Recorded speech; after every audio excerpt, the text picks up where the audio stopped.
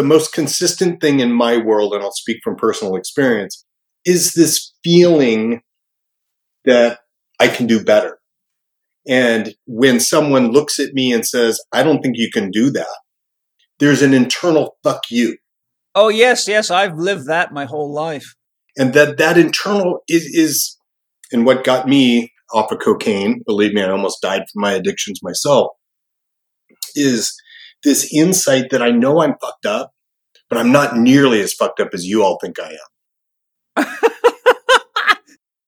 Welcome to Living 4D with Paul Chek. Today's guests are leading psychologist Dr. Doug Brackman and his co-host on the I Am Driven podcast, Meg Terwilliger. With 2 PhDs in psychology, Dr. Doug has spent his entire career working with top performers to help them overcome their limiting beliefs, stop their cycle of shame, and achieve the ultimate personal and professional success. He has created the Drive Tribe to provide a community to support the driven. And together with Meg, he hosts the I Am Driven podcast. If you enjoyed this episode, please consider leaving us a 5-star rating and a warm review at the top of the show page on Spotify or at the bottom of the show page if you are listening on Apple Podcast. Your opinions matter, and your ratings help us to grow and help more people to be healthy and find freedom of body and mind and to live their dreams. And now over to Paul, Doug, and Meg as they talk about driven or possessed, the need to succeed. Hello, everybody. Welcome to Living 4D with Paul Chek. Today, we are going to talk about something that's really important to understand, especially if you're driven like I am. Arr. My title for the podcast today is Driven or Possessed? The Need to Succeed, with Dr. Doug Brackman and his business partner and driven woman, Megan Terwilliger. Welcome to both of you. Thank you, Paul. This has been top of my mind for the last few weeks since we talked and prepped for this thing. So I'm looking very forward to diving deep. Yeah, good. And welcome, Megan. It's nice to have a woman on board, a driven woman. Thank you. Thank you for having us, for having me. I'm very excited. Represent. Yeah, great. And Doug, you're a psychologist? Yeah, so a PhD? I have a dual PhD, believe it or not, that I'm profoundly insecure, and I thought education might get rid of that insecurity, and it didn't work. But I spent I did. I'm sorry. But I do have the equivalent of 2 PhDs, one in organizational psychology, the other is in clinical psychology. Well, those are both helpful. And Megan, your background is elite athletics, correct? Yeah, I played volleyball, Division I volleyball in college, and then professionally overseas for a little bit. Okay, great. Well, I've been working with Gabrielle Reese for a very long time, so I have some insight into your background. Yes. I'm a big fan of Gabby Reese. And she's driven too, believe me. She is, yes. So is Laird. That is so true, yes. Paul. So all of as you have discovered what driven means, from 3 weeks ago to today, it sounds like it's much more personal to you. So I'm assuming you dived into my content a little bit. Yeah, I did. I also had a very driven woman who was the Ninja Warrior champion of champions, who works for us as a marketing expert, handling my social media and some of the Institute's social media. And she is also the teacher for my children. And her husband is presently our cook, but he also works to condition the kids and educate them.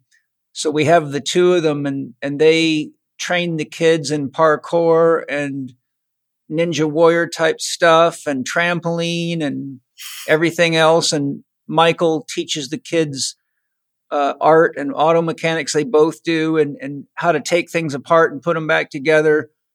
So I had Kirsty and Michael both read the book, and Kirsty wrote me a report on the book. And some of the questions that are in there came from Kirsty's report. And she said that it was a very good book. I looked through it, and I can, from talking to you and looking through your chapters, I get the picture. And so I got good feedback on the book from a highly driven, highly intelligent woman who read every word of it for you. I greatly appreciate that. Yeah, it's we are different. And it sounds like your kids are being raised in a very driven atmosphere where they're able to explore and develop all these different, atypical ways of being in the world. Yeah, my kids are very fiery. Angie's a very driven woman, and I'm full of fire, and the kids are just like little nuclear bombs. So we have to keep them very, very busy with activities, or they just start getting rambunctious and tearing things apart and going crazy. So the way we handle them is to give them a lot of variety and a lot of attention and a lot of love, and that gets them tired by the end of the day so we can retain some sanity around here. Yeah, they have to be tired by the end of the day. Yeah, and so that actually, before we dive into all this, one of the questions my client and friend Amy Fournier, who's here working with me she's just finished a week of work with me, and she's very successful in many ways. She's got a great podcast called Awakening Aphrodite. She used to own a big gym in Boston. And one of the questions, because she knew I was about to do this podcast with you, she said, well, I have a question for both of them. Are driven people born? i.e., is it a genetic thing, or are they self-created or created by their environment? So why don't we start with that question? I have a pat answer. If you try to figure out, is it nature versus nurture? The answer yes, that was exactly part of her question. The answer is yes. Nature versus nurture, that's a paradox. You cannot, and epigenetics. And when I first started with the story of Driven, I'm 54 years old, and I missed the wave of ADD, ADHD. Oh my God, their kids are broken. All of that I missed. And so I had no idea why I was so different. But in the intervening 91 is when they first targeted the dopamine receptor number 2, DR number 2 -A1 allele gene. And that was the first genetics that they found. And oh my God, we found it, the alcoholism gene. And blah, blah, blah, blah, blah. Now, what is it, 30 years later? There's 143 different genetics just associated with our reward system alone. So the more you get into this, the more you have to understand that it's always an interaction between our genetics and the environment. Yes, I think that's really the case always. But I also thought it was a good question because really she was saying, do you come in as a driven soul or do you acquire this in a given lifetime is the deeper issue she was driving at. And that is it your soul that's driven or not? I think our souls, and we can go deep, but I will save that answer for later. So we need to set some framework before we go there. But, so basically what it means to be driven, I'll just kind of fill you in. I'm building off the work of a guy named Thom Hartmann, who in 1990, mid-90s, he wrote a book and then followed it up with a much better book called The Edison Gene. And he talked about Thomas Edison and about what is this difference that you find in all populations. Every single, whether it's bacteria or rabbits or squirrels or human beings, you see the variance towards the end of the bell curve, anticipating rapid change in the environment. And so rapidly changing environments, whether you're a bacteria or a human being, requires something different than somebody who is in a very predictable, safe, stable world. Yes, well, I personally come from a very unstable environment. Exactly. And that is, if you think about, what Hartmann did, and I followed it up with a whole bunch of brain research and functional MRI stuff, if you think about what it takes to live in a trauma-filled world, you in a much more difficult world, in a harder world to survive. The brain and the brain primarily and the reward system both adapt to that environment. And over the last 4,000 or 5,000 years, the environment around us has changed to the most ridiculously stable world that you could ever imagine. Not anymore. Well, the world has never been safer. 100 years ago, there was 1 billion people on this planet. Now there's almost 8. We figured it out. And, that mere survival mechanism kind of model for human behavior. And what I have found and, followed up in the last couple of years of research, it's real, meaning that people who are driven are different. You put us in a functional MRI, we have different results, meaning that, primarily that the back of our heads light up, meaning that the occipital lobe has the primary activity when you put somebody who is meeting the criteria for ADD, ADHD. And so we basically have a different brain. Yeah, it's interesting you mentioned that because in Joseph Chilton Pearce's book, The Biology of Transcendence, he shows the pictures of the shapes of babies' heads and talks about brain research and shows that kids that are raised in stressful environments develop the brain of street fighters versus kids that are raised in stable environments where they have a lot more frontal cortex activity. Mm-hmm. And so I can't remember if he links that specifically with ADHD or ADHD behavior, but really those behaviors are constantly scanning the environment for threats. Correct. Because they come from that unstable environment. But, this is all interesting, but it brings up a thought on the soul issue. My brother, I have a sister, a half sister. My brother, 1 year younger than me, committed suicide at 34. Oh. And then my step brother, he's my half brother, he's 9 years younger than me. We all ate from the same table, lived in the same environment. But I'm the only one that turned out to be driven. So you see, I bring that up because they've all, three of them had the same genes as me. 2 of them had my mother's genes, but we all lived in the same circumstances, but it produced a very different result in me than it did in them. And that lends itself more to the nature of a soul than it does to genetics and epigenetics. So that you are leading me down a very well thought out path that I've spent the last year or 2 thinking about. And it's very simply this soul question. And we have, the way I present it in the book is a very simple model that we have this, thing between our ears, which is our brain. Then you have a recording device down below it, which is our body. But you have this third thing. And is it consciousness? Is it our soul? Is it this? But that is,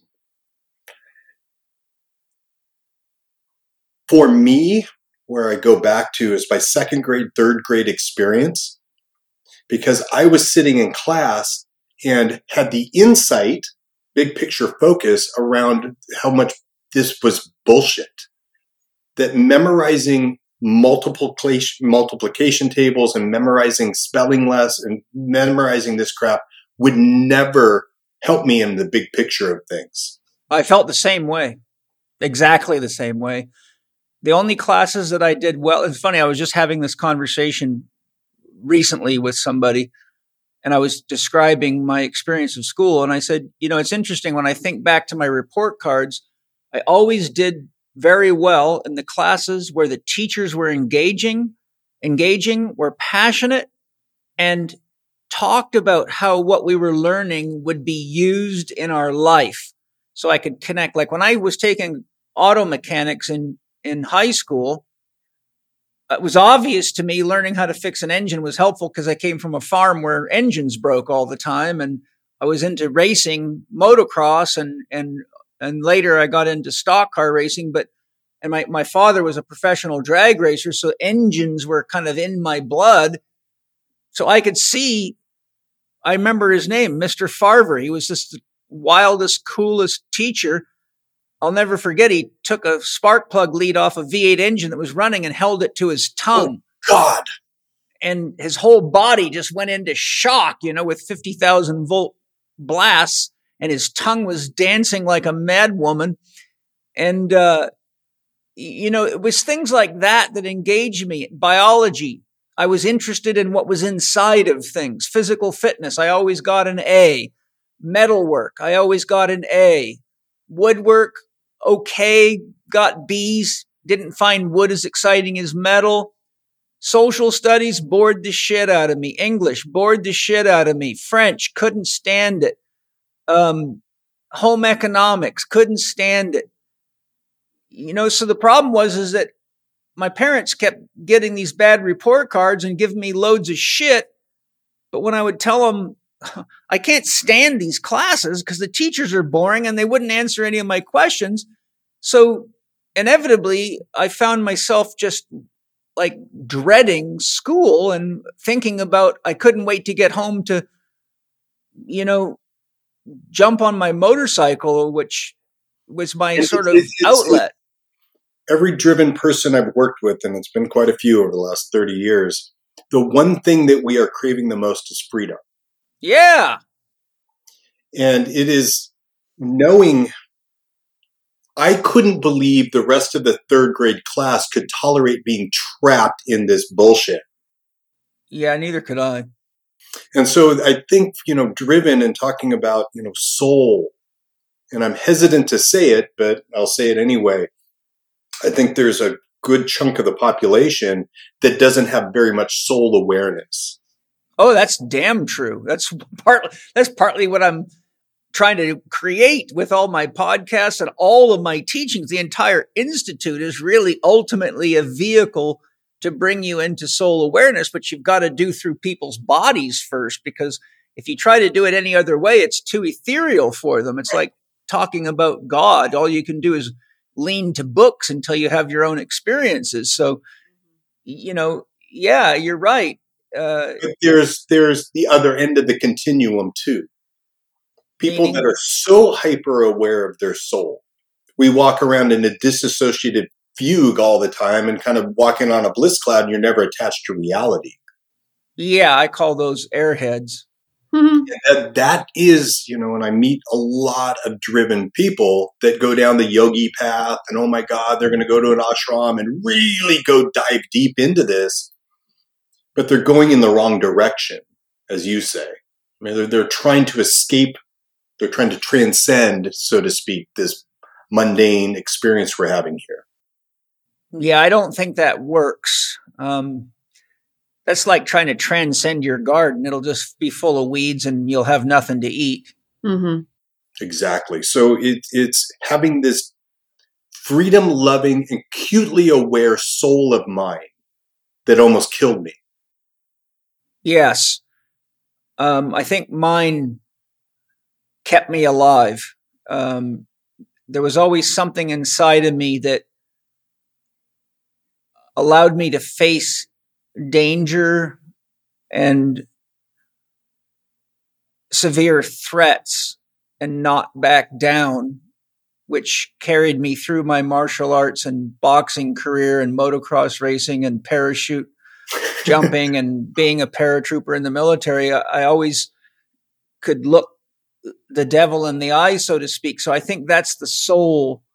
My brother, who killed himself, also was ruthless when it comes to facing danger, and also was hell bent for freedom with all cost. The difference between him and I is he always spent all his energy trying to figure out how to get out of getting a job done. And I just said, you're wasting time. Dad's just going to beat the hell out of you. Why don't you just get it done and we can get out of here? And so he was such a rebel that he had to fight to get his way. But long story made short, an 8, 9, 10, 11, 12-year-old fighting a 6'4", 220 pound ex-professional rodeo rider doesn't go very far. So my point is, there you see the difference in souls. I was oriented towards what is the path of least resistance to give me the most freedom. And he was more oriented toward the rebellious aspects of fighting like hell because he felt he wasn't being treated fairly. And so he would end up spending 5 hours fighting to get out of a 3-hour job.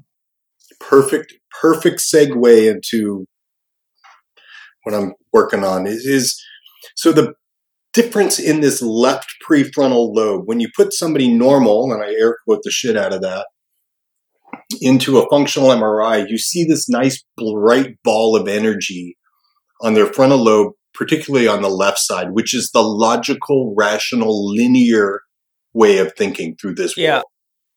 And you think about a farmer, it's very simply, they follow a structure and a routine, and that leads to safety. And my joke about being unemployable, I truly am unemployable. I mean, I cannot have someone who tells me what to do and to trust them without me thinking about how to do it better. That's me all the way, all my life. Now, I've had to work for a lot of people, but I was always looking for ways to improve things and do things better. And unfortunately, a lot of people don't appreciate that, especially in the military. So, I'm harmonizing with you in the sense that when I got out of the military, my chief objective was to never have to be told what to do by anybody. So I knew I had to create my own path, my own business, my own life, because I found most people just have such poor creative thinking and constructive thinking abilities. I'll give you a perfect example of the kind of stuff that drives me right fucking loopy.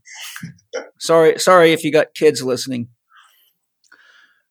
I've gone to coffee shops all over the world trying to get a properly made espresso. And they'll always not pack it right or leave the machine dirty or get the grind wrong. And you'll get what I call cattle pee.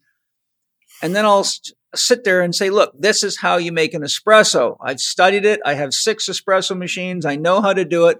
I can only drink one a day. I'm happy to pay you. I'll pay you twice as much if you just do it right. And here's how you do it. And the most common answer I get is, I can't do that. I go, why not? You got a machine, you got a grinder. I'll show you how to adjust the grinder and adjust the machine. You'll make the best espresso. You'll sell more and people will be happier. Oh, I can't do that. This is what my boss told me I have to do. I said, but your boss's job is to sell espresso and I'm trying to buy it off you. And I want a real one. I don't want some kind of garbage. You cannot get these people to think or to have esprit de corps or to want to do something better. They just want to be told what to do, not think, follow routine, and be sheep. And that drives me crazy, the result of which I had 6 espresso machines littered all over the world so I didn't have to go to espresso shops. And I will say it to you like I've said to every other driven person. It is a farmer's world, my friend. This is not our world. Yeah, to be fair to farmers, though, farmers can be very intelligent people. I grew up on Vancouver Island. Yeah, and I don't mean it literally. I mean domesticatability is another way to say it. Yeah. Some people are incredibly easily domesticated. Yes. Yeah. Where I am, as my wife will attest to, I should have been beaten more as a kid. I don't think that would have helped. My brother's proof of that. I don't think so either. But it is this, we are different. And that is the message I really want to get out to the world. And the biggest part of this left prefrontal thing is our identity. And so as the cultural anthropology wise, as we went from these hunter-gatherer groups of 30, 40 people figuring out how to survive, and, we danced and had sex all day, into these giant, massive societies. Yep. The left prefrontal allowed an identity to develop just simply around their career. A butcher, a baker, a candlestick maker. This is what I do. Well, you can see the history of that in people's last names. I mean, the name shoemaker or blacksmith or Smith or there's many names that are really the names of what their parents did. And that simple identity isn't questioned by a massive frontal lobe that is trying to figure everything out. No. They just simply accept it and go along. And it is their world. And, the Navy SEAL saying that there's 3 kinds of people in this world. Most are sheep. But then there's wolves preying on the sheep, and also shepherds here to protect the sheep. Yes. Well, that's a good way to put it. Hi, everybody. I suspect you know that personal trainers and strength coaches are often underappreciated, particularly by the medical community at large. And yet they are probably the most important group of allied healthcare professionals because they're engaged in their clients' lives far more deeply than most any other healthcare professional. Current statistics show that the average medical doctor only spends 6 minutes with each patient. Most physical therapists, chiropractors, and osteopaths have adopted the medical model, running what I call revolving door clinics. They often use hot and cold packs, ultrasound, and other palliative care procedures implemented by assistants so that the therapist or doctor can devote less time to each patient, being able to bill insurance companies for an hour of treatment time, but that approach seldom addresses the root cause, thus the revolving door model. Personal trainers work with their clients often on a weekly basis, sometimes as much as 3 times a week, and they often work with them on diet, stress management, stretching, exercise, and listen to their clients' personal problems. So, they really get to know their clients, and there's a real therapeutic value in that. That means trainers have a huge potential to impact the health and well-being not only of their clients, but the whole world. But there is one very important thing. The fitness industry has not helped personal trainers optimize their potential to develop their skills to truly master what they do. While personal trainers are now the goaltenders, being some of the only allied healthcare professionals that give their clients attention, they suffer from many challenges, such as a poor understanding of functional anatomy, a serious lack of assessment skills. Remember, if you're not assessing, you are guessing. A tendency to use trendy diets or assume that their diet is the right diet for their clients, as opposed to understanding and teaching individualized eating. They are also heavily trapped in the idea that supplements will address symptoms or prevent health challenges while not resorting to sound, organic, and biodynamically farmed foods to meet fundamental nutritional needs for the long run. Additionally, most of the supplements personal trainers use and sell are notoriously poor quality. There is a lack of training in behavioral modification, a poor understanding of how to use corrective exercise, skilled movement assessments, and effectively select exercises. Most personal trainers have poor program design skills, regardless of who they are training or what age category they're in, or even what sport their clients participate in. Almost all their programs look the same, just like their own. Most personal trainers and strength coaches have a dangerous tendency to use functional exercises that are far too advanced for their clients, but may be trendy, which sadly results in a lot of unnecessary injury. Personal trainers should be taught to thoroughly assess their clients, to design holistic programs that account for their clients' specific needs, goals, and abilities.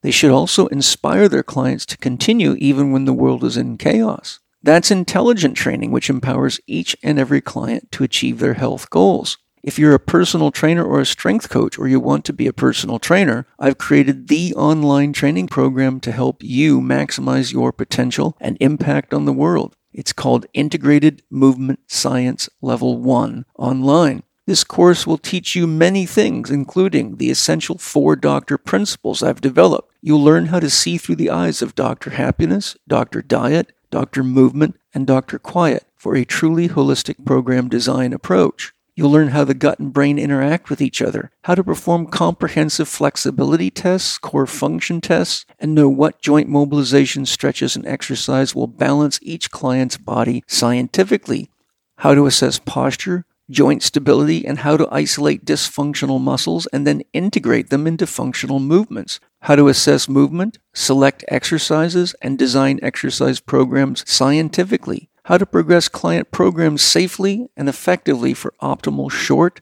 and long-term results, and much more. And now you can do this training from anywhere in the world as long as you have an internet connection. If you really want to tap into your full potential as a personal trainer, strength coach, and build a rewarding career doing it, this is the course for you. If you are a massage therapist, acupuncturist, physical therapist, or doctor, Integrated Movement Science 1 online will expand your assessment skills and exercise prescription abilities, helping your patients regain real health, freedom, and fitness for the long run. Go to The Chek Shop. That's the CHEK shop.com/IMS1 online and get started now. TheCheckShop.com/IMS1 online and get started now. I think you'll be amazed at how much more you will understand and how much more abilities and skills you will have to offer all your clients. I want to just show your book here. The book title is Driven: Understanding and Harnessing the Genetic Gifts Shared by Entrepreneurs, Navy SEALs, Pro Athletes, and maybe you. Maybe.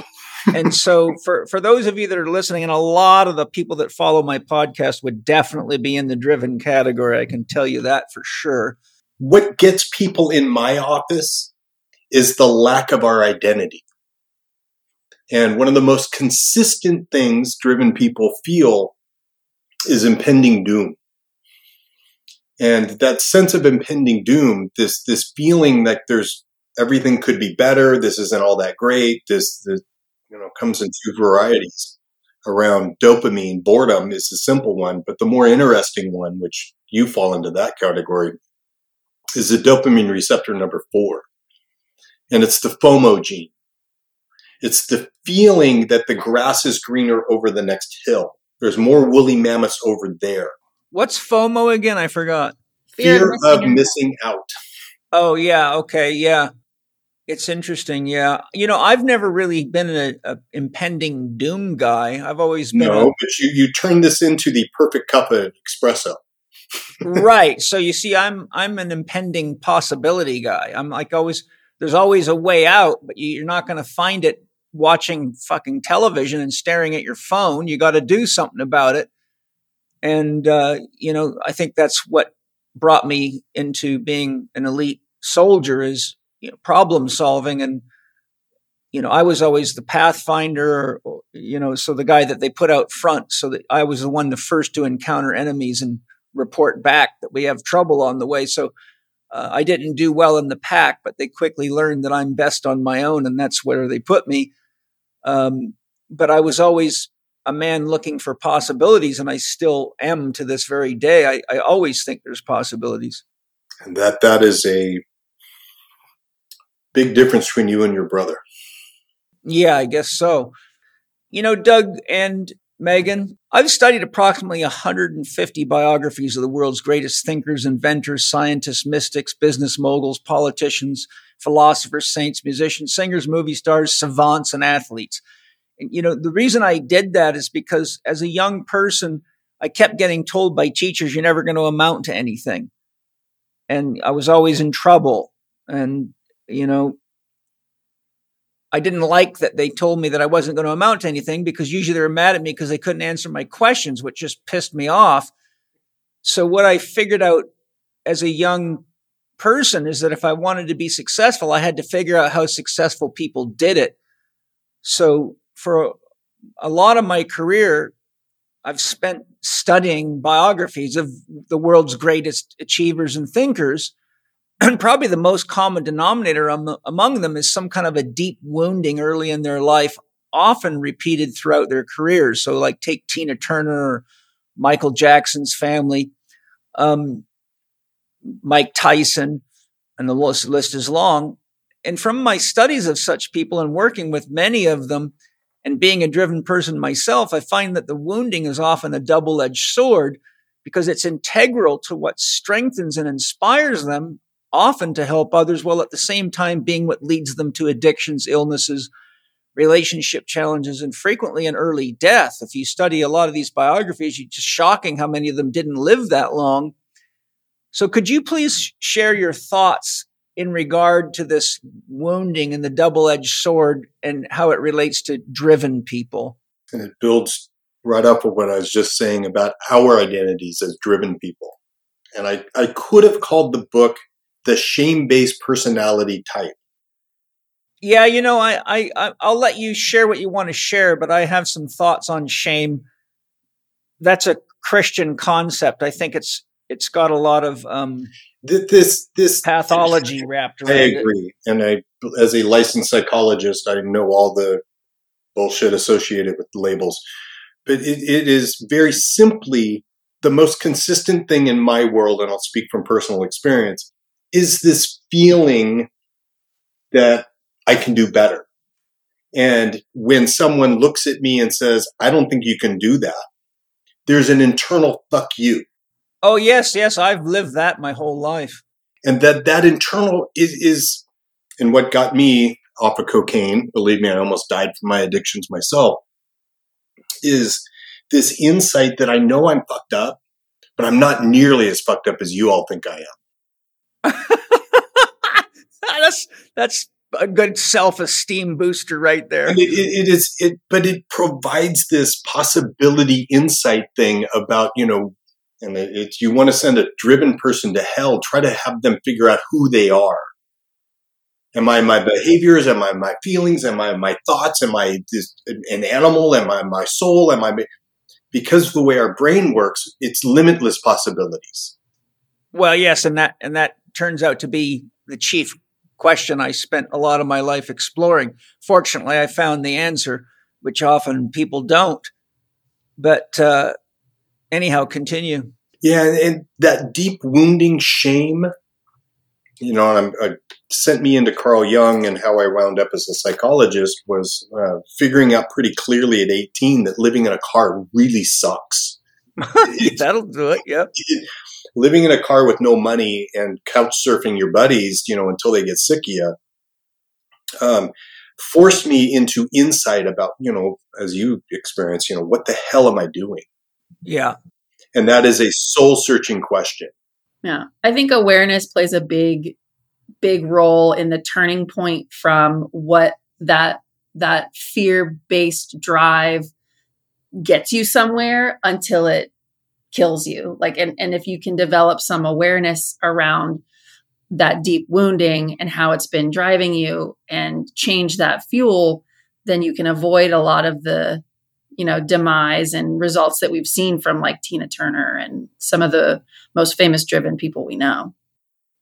Yeah, I do agree with that. I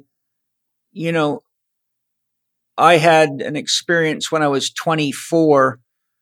I won't go through a long explanation of it because I have talked about it on podcasts before, but basically I was in a boxing tournament, and I fought probably the toughest guy I'd ever fought, and he knocked me down and hurt me really bad twice.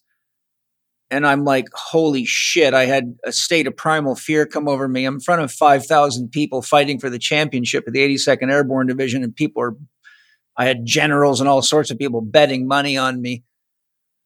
But I just had this switch flip in me where I just realized I had to take this guy out no matter what. And I hit him so hard, he literally was out cold and convulsing and just coming right off the canvas in convulsions. And I detached his retina, and it caused a very deep crisis to occur in me. And I literally sat in the changing room after the match, even though I won, and all the fighters on my team were celebrating and happy. And Paul, you did it. And what's wrong with you? Why are you crying? And they couldn't understand it. And I realized at that moment, I had to stop using my energy to hurt people, because I also realized I was really taking all the pain of my father, my stepfather, and using it as a vehicle through combative sports to try to purge it out of me. But I realized that, even though I did it legally in boxing and kickboxing, I hurt a lot of people quite badly. And so at that moment, my heart just broke. And I realized if I don't use this life force energy in me to help people, I'm going to kill somebody, all because I'm pissed off at my dad for being such an asshole. And so that was the day that my life changed. And I really changed my devotion from combat to helping people heal and find a path to express what was in them in ways that were ultimately fulfilling instead of painful. And after that experience, I became the trainer of the Army boxing team. And I said to all 30 fighters on the team, how many of you are really pissed off at your father and got into boxing or martial arts because you felt you had to defend yourself? Out of the 30 fighters, 28 of them raised their hands. Mm-hmm. So I've looked into this with elite fighters because I've worked with them for my whole career. And it's a very common theme, with rare exceptions, that most people that are at high level competition of martial arts begin because of an internal core threat in the family. And if it's not in their last generation, I promise you it's in the generation before or before that. Yeah. And that's what I'm finding is that, another title for my book is, how the human brain and reward system adapt to transgenerational trauma. Right. So when we're talking about the wounding, it is a double-edged sword, because I don't think if I had the wounds that I did and the psychological stress from being told I'd never amount to anything, because all it did is piss me off and make me try harder, I don't think I would have had the deep drive to prove myself and to reach the point where I acknowledge myself as a valuable human being. But I also know that in the process, I had a lot of stressful relationships, and there was many times in my life where I was right on the edge of doing something like, I've had situations where people were getting up in my face about things because they didn't agree with me. And I took everything I had not to just choke them out. So truly. My point, though, that I want to finish is what drives us can make us successful, can make us famous, but it can also get us put in jail, drug addicted, and you can find jails full of guys like me and you that just didn't get to cross the path. Chances are good if I turned pro in boxing, I would have been brain dead by the time I was 30, and I know guys that were brain dead at 22 years old from boxing and kickboxing. So I guess what I'd love to hear from either or both of you is, what inspiration can we give these driven people with these challenging backgrounds so that the very thing that can drive them to success and may already have doesn't terminate them or ruin their relationships or put them in a situation where they've got to use drugs to navigate life to the point that they just become dysfunctional human beings with a lot of responsibility. Yep. And that's, I'll take the first stab at it, but I'm dying to hear Megan's. When our deep shame gets triggered, that deep shame, meaning that this deep, achy, hurt feeling inside, when you punch that guy in the face and realize how much pain you can inflict on another human being. Yeah. If you identify with that monster that lives inside of us. Yes. That's shame. If you don't acknowledge that monster that lives inside of you, like you say, we're all Hitler. Deep down inside, I have that same genetic wiring that I can be a wolf. Yeah. I can. But I'm also a shepherd. Yes. I didn't associate that with shame in myself, just for your own awareness. For me, it was fear of the dragon that, if unleashed, I didn't know if I could stop it. And my brother and I used to fight like hell, and he was a dangerous, dangerous human being. I have holes in my head and wounds in my body to this very day. And so I felt that primordial fear rise up where I had to incapacitate him for my own survival. Oh. And so when I was in that experience in the boxing ring, it wasn't shame. It was fear that if that happened again outside of a sanctioned boxing match, as a guy who spent half his life training to fight and was good at it, I may really hurt somebody or even kill them. And that could just destroy my life and that person's life and everybody connected to them. So for me, it was just, I have to take this dragon and put it to work doing something useful in the world before it becomes a force of destruction. And I'll be damn honest with you, with what's going on in the world right now and knowing enough about who's behind it, I feel that same primordial urge to, the soldier in me wants to go out and clean up the mess and round up a few of the other ones just like me. But it forces me to really walk the tightrope of spirituality. I have to decide, because I don't want to become the very evil that I'm so violently opposed to. I find myself being strung from both ends. One end says protect the people of the world, and the other end says you're probably just going to get yourself killed, leave your family without a father to protect them, and you're just going to be one of many that are going to try that path.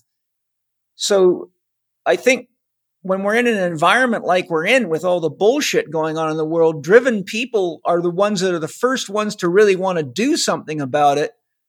But there's where you got to be really careful about how you manage that inner drive, because you can find yourself lowering to the level of the enemy and becoming a mere image of them, but calling it good. Mm-hmm. Doug talks in the book about an ego tunnel, and for me personally, that was a big turning point of reality checking my fear. And I think probably for a lot of driven women specifically who have, run on their drive and run on their fear because of that deep wounding. For little girls, it's no one's going to take care of me. I have to take care of myself. Innocence, if you think of innocence as a flower in a stampede, that flower's fucked. Like, little girls become these rocks. And then it's that wake up point in realization that these men in the world aren't attacking me. I don't have to be a rock anymore. I can be grateful for what I've experienced that got me out of that situation into where I am now, but it's the recognition that you have to transform again. Yes. I think we should all remember that we are in a perpetual state of metamorphosis. Mm-hmm. That we don't have to stay wounded. We can change our perception. We can, for me, when I realized that my father was really doing the best he could with the mindset that he had and the parenting that he had, I try to remind people everyone's loving the best they can. And it's hard to realize that when people hurt you. But for me, it was the biggest turning point in my life to just say, okay, he made me tough. He gave me a lot of skills. I have to use what he gave me and not focus on the pain that he gave me, or I'll always be reacting to the pain, which means you're always looking to medicate yourself in some way. And for me, combat sports was my medication. For my brother, it was drugs. He was a drug addict by the time he was in the 7th grade. Yeah. So I think for any of you listening that can resonate with what we're talking about, I think if you can find a way to forgive the people that hurt you, it doesn't mean you have to like them. It's just important to love them by realizing that they too are broken people. I always say broken parents break their children. Yeah. Hurt people. Yeah. Yep. And that discernment between what I do with all of my shame-based people, or this where you create an identity out of that awful feeling of hurt. Yes. And that, I'll call that shame for lack of a better, and despite all the negative connotations to it. But it's, as driven people, we by nature, and by the way our brain works, and our vagal nerve, we tend to be very empathetic, meaning that we can read the room really Oh, yes, absolutely. like incredibly well. And it's somewhere between our eyesight being acute, we see all the little tiny subtle cues, body language, whatever, or, vagal nerve. There's some evidence now that you actually are sensing energy, believe it or not. Oh, I'm hip. Oh, yeah. And it is this discernment between pain and fear. Pain is the opposite and intimately connected with joy. Yeah, the root word of bliss is actually, Joseph Campbell describes how if you study the etymology of the word bliss, it comes from the origin of the word pain. Mm. Yeah. And it is this understanding that they're intimately connected. And feelings of pain means separation. And every cell in my body wants to be connected to the next cell. And if they're separated, I feel physical pain. Yes. Emotional pain is the separation of that, your herd, your wolf pack. Mm-hmm. But fear is different than that. And, I always give the example that, if I pull in my driveway and my wife and kids are dead, I'm sorry, Doug, house is on fire, policeman holding me back, let them burn. I would go into a full collapse of pain, probably throwing up in my driveway. It would hurt so bad. Yes. That is because I love them. Yes. Pain is love. From that perspective, yes. If I'm scared of that pain, I can go to the extreme, and that's my joke, because I always, I'll dig a hole in the backyard, put a school bus in it, hide my wife and kids in there, and never let anything happen to them. Mm-hmm. That's over-loving. Oh, it's fear. Yeah. And perfect love does cast out all fear, but perfect love, the only thing that's in the present moment is love. And it's both in the sense of two, meaning that we are completely separate from everything else, which is hell. Yeah. And also one, which means that we're also all intimately connected as one big thing. We're all stardust and blah, blah, blah. Yeah. Fear is only present when you're not present. Mm-hmm. And I teach that to my Navy SEALs, and it's literally when you're, as you can attest, John, have you ever been shot at? If you get shot at, it's an exhilarating, blissful experience. I mean, it is a profound experience while it's happening. Yeah, I've been shot at so close that the sound of the bullet hurt my ears. And you don't feel the fear until you're safe enough to feel it. Well, what it did to me is make me angry. The first thing I did was tell my father, but the guy shot several rounds at me and our house. And when he bounced a bullet off our 600-gallon fuel tank, my father went over and had a one-time conversation with his father. God, how old were you? Probably about 14. Yeah. I was out in the field working, and this guy that lived across the street, crazy broken child, thought he would be his normal idiot self and shot a round right past my head and a couple more rounds right next to me, and then bounced one off our fuel tank. And, that, but my only point in sharing the story is that,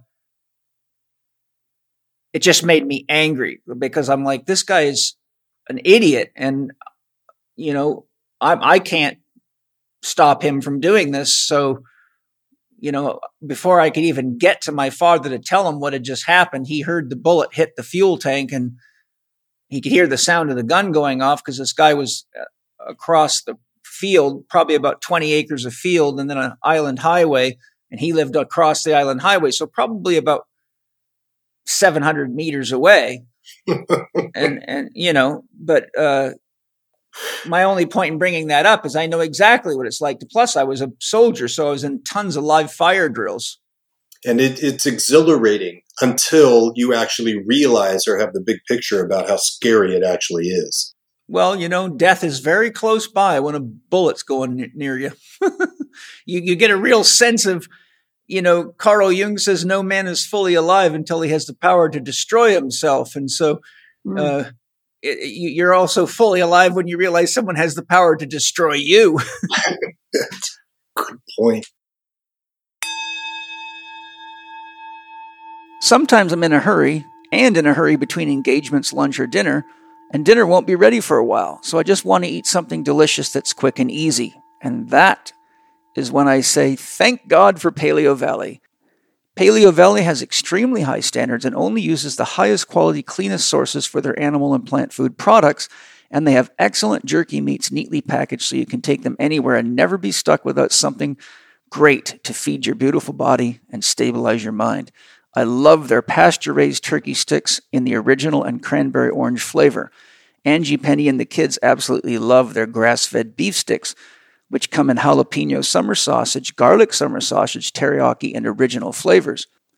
I can assure you Paleo Valley's meat sticks are so good you could literally make a meal of them or have them as snacks and you'd feel satisfied and satiated and know you've fed your body top-quality nutrition that will make your cells dance for joy. Yoo-hoo! Paleo Valley has lots of other great additions to meet your food and nutrition needs, and their website is loaded with great articles, podcasts, recipes, and more. Go to www.paleovalley.com. To get your 15% Living 4D discount, use the code CHECK15, all small case, CHEK 15 on checkout. The whole family will be satiated, nourished, and glad you did. One of the things I wanted to ask you about, and I've got a lot of experience with this because I've worked with many people that have this, Jung speaks of archetypal possession, a state in one that is fused into an archetypal drama and so deeply in pursuit of the goal they're trying to achieve that they lose sight of everything else, and it often leads to living like somebody's possessed. I've worked with many elite triathletes, biathletes, ex-gamers, and I have to go through this kind of thing with them all the time. So I'd like to hear what your thoughts are on the difference between driven and being possessed from the Jungian perspective. They often go hand in hand until they meet people like us. So it's, and I give a koan in my book that I worked on for 2 years before I actually came up with a sufficient answer. But it's when a driven is no longer identifying with their emotion, their shadow, their hurt feelings, and they're trying to identify with this basic narcissism. They're trying to identify with the results they've achieved. Going to, my opening comment about the dual PhD, I was hoping it would get rid of this hurt and this pain of feeling like a fucking moron. Didn't work. Meaning that even after the PhD is after my name, this inner experience I'm having didn't go away. And it's the 2 seconds after crossing I've done Ironmans, it's 2 seconds after crossing the finish line of an Ironman, it feels amazing for 2 seconds, if that, until your head turns around and you look at the time. The moment you have a result that you can identify with, you're at risk of possession. And, the second commandment is have no idol before me. It's where you're idolizing a result and you believe that's going to change you as a fundamental person. I have been possessed and I frequently have moments of possession where the results are so unbelievably important for me, I'm willing to do anything for them. Yeah, it's a challenging situation, and it leads to a lot of problems. I've seen a lot of divorces come from it. And, the way I handle that is I sit down with people and I ask them, what is it that you need to survive and remain whole enough as a person to live your life fully? And almost always, some of the first things that are said is, well, my wife and kids or my family, or, they often don't even realize what they're saying. And I say, okay, now I want you to look at what you just said, and I want you to write it down. And then I want you to look at what's happening in your life and why you're having challenges with your wife, why you're often upset at yourself because you're not spending time with your kids, or why you're having challenges in relationships. And almost always they realize it's because they're avoiding the very thing that they know at a deeper level that they need the most to be a whole person. And oftentimes they don't realize that they couldn't be the person they are without the support of the people that they're avoiding. So then I use my 4-doctor model and say, okay, what is happy making for you? Usually it's whatever they're possessed by. Then I say, okay, now we have to have values in order to keep you from being possessed, because when you possess, it means you're losing yourself.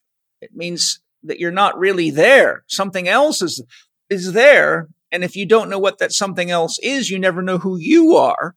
Therefore, you never know who's accomplishing or not accomplishing anything. And that's an endless trap. It leads to burnout. And if, as an athlete or anybody, if you lose your path or your career because you destroyed yourself, then you actually are in this very dangerous place of having disabled yourself and never knowing who you are. And now you are stuck as a broken person who can't have the freedom that they were ultimately trying to create in the first place. So it's kind of like a Mexican finger trap. The harder you pull, the harder it binds. Yeah, that's a great description of a koan. It is that bind that calls forth the drivens to really ask that important question that you've been trying to answer. Who am I? And because it can't be my feelings. I can't be the results of all my hard work. I can't be, so we wind up esoterically, with this big question mark. What I do in my book is answer it very simply. Is rather than who, it's a what. Mm-hmm. What am I? What I am is an animal. Can't deny that. No matter what you do, we can all agree that human beings are animals. And then on top of that, I am not my feelings. I am not my thoughts. I'm not the sensations of my body. I'm not just all of those other things. What am I? And your work, where you're calling forth people's soul identity. Who you really are is the one who wants the freedom. Who you really are is the one who wants this sense of righteousness. Who you really are is the one who wants this sense of balance and purpose. None of those things will come from behaviors or chasing that as an outcome. Because what you're going for is a state of being, not a thing you're doing.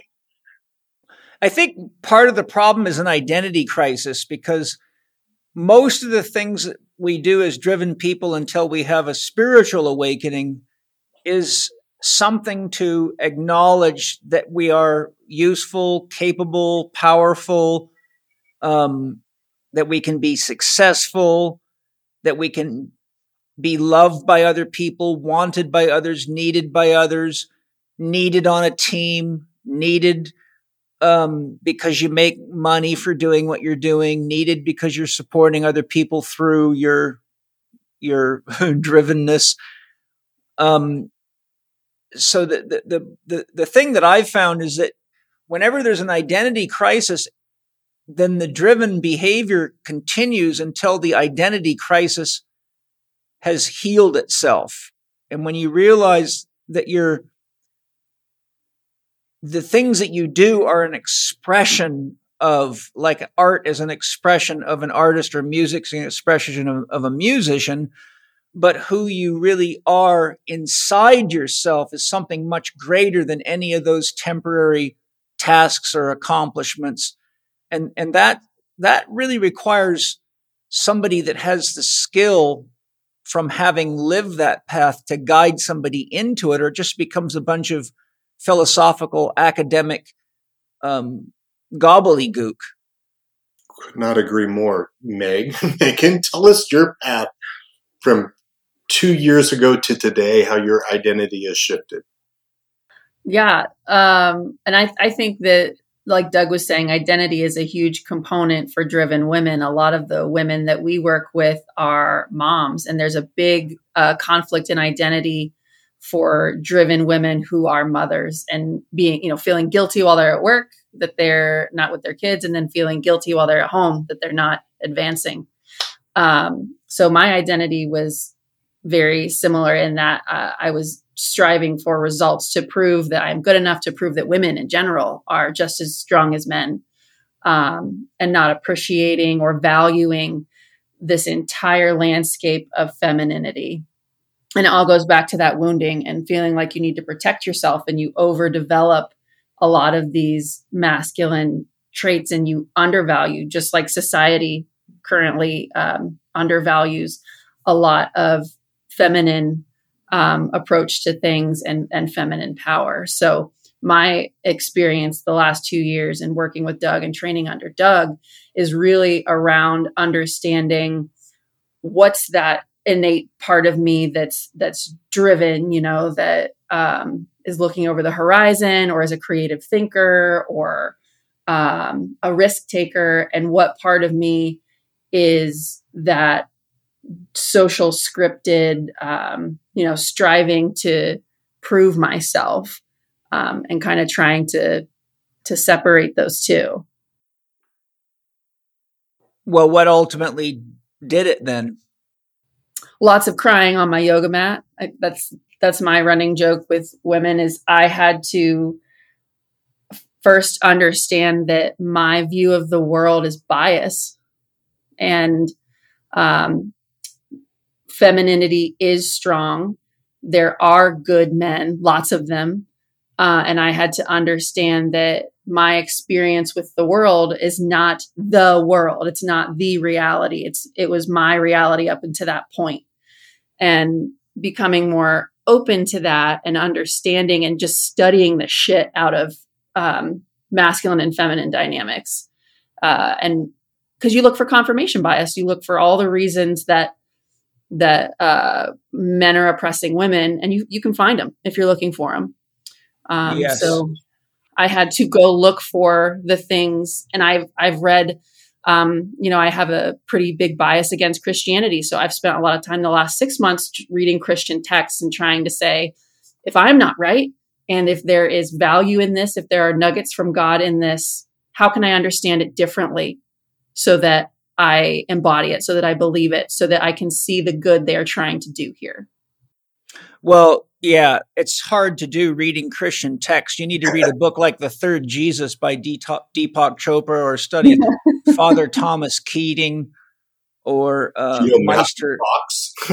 Matthew Fox is a very good place to go for that. But I can notice in my body how even the language used triggers me. Oh, yes. So it's completely an exercise in understanding my unconscious bias. Yeah, if you listen to my 4 podcasts with Anna Retort, author of Krivda, The God Tricks Against the Matrix, she addresses everything you're talking about with great intensity.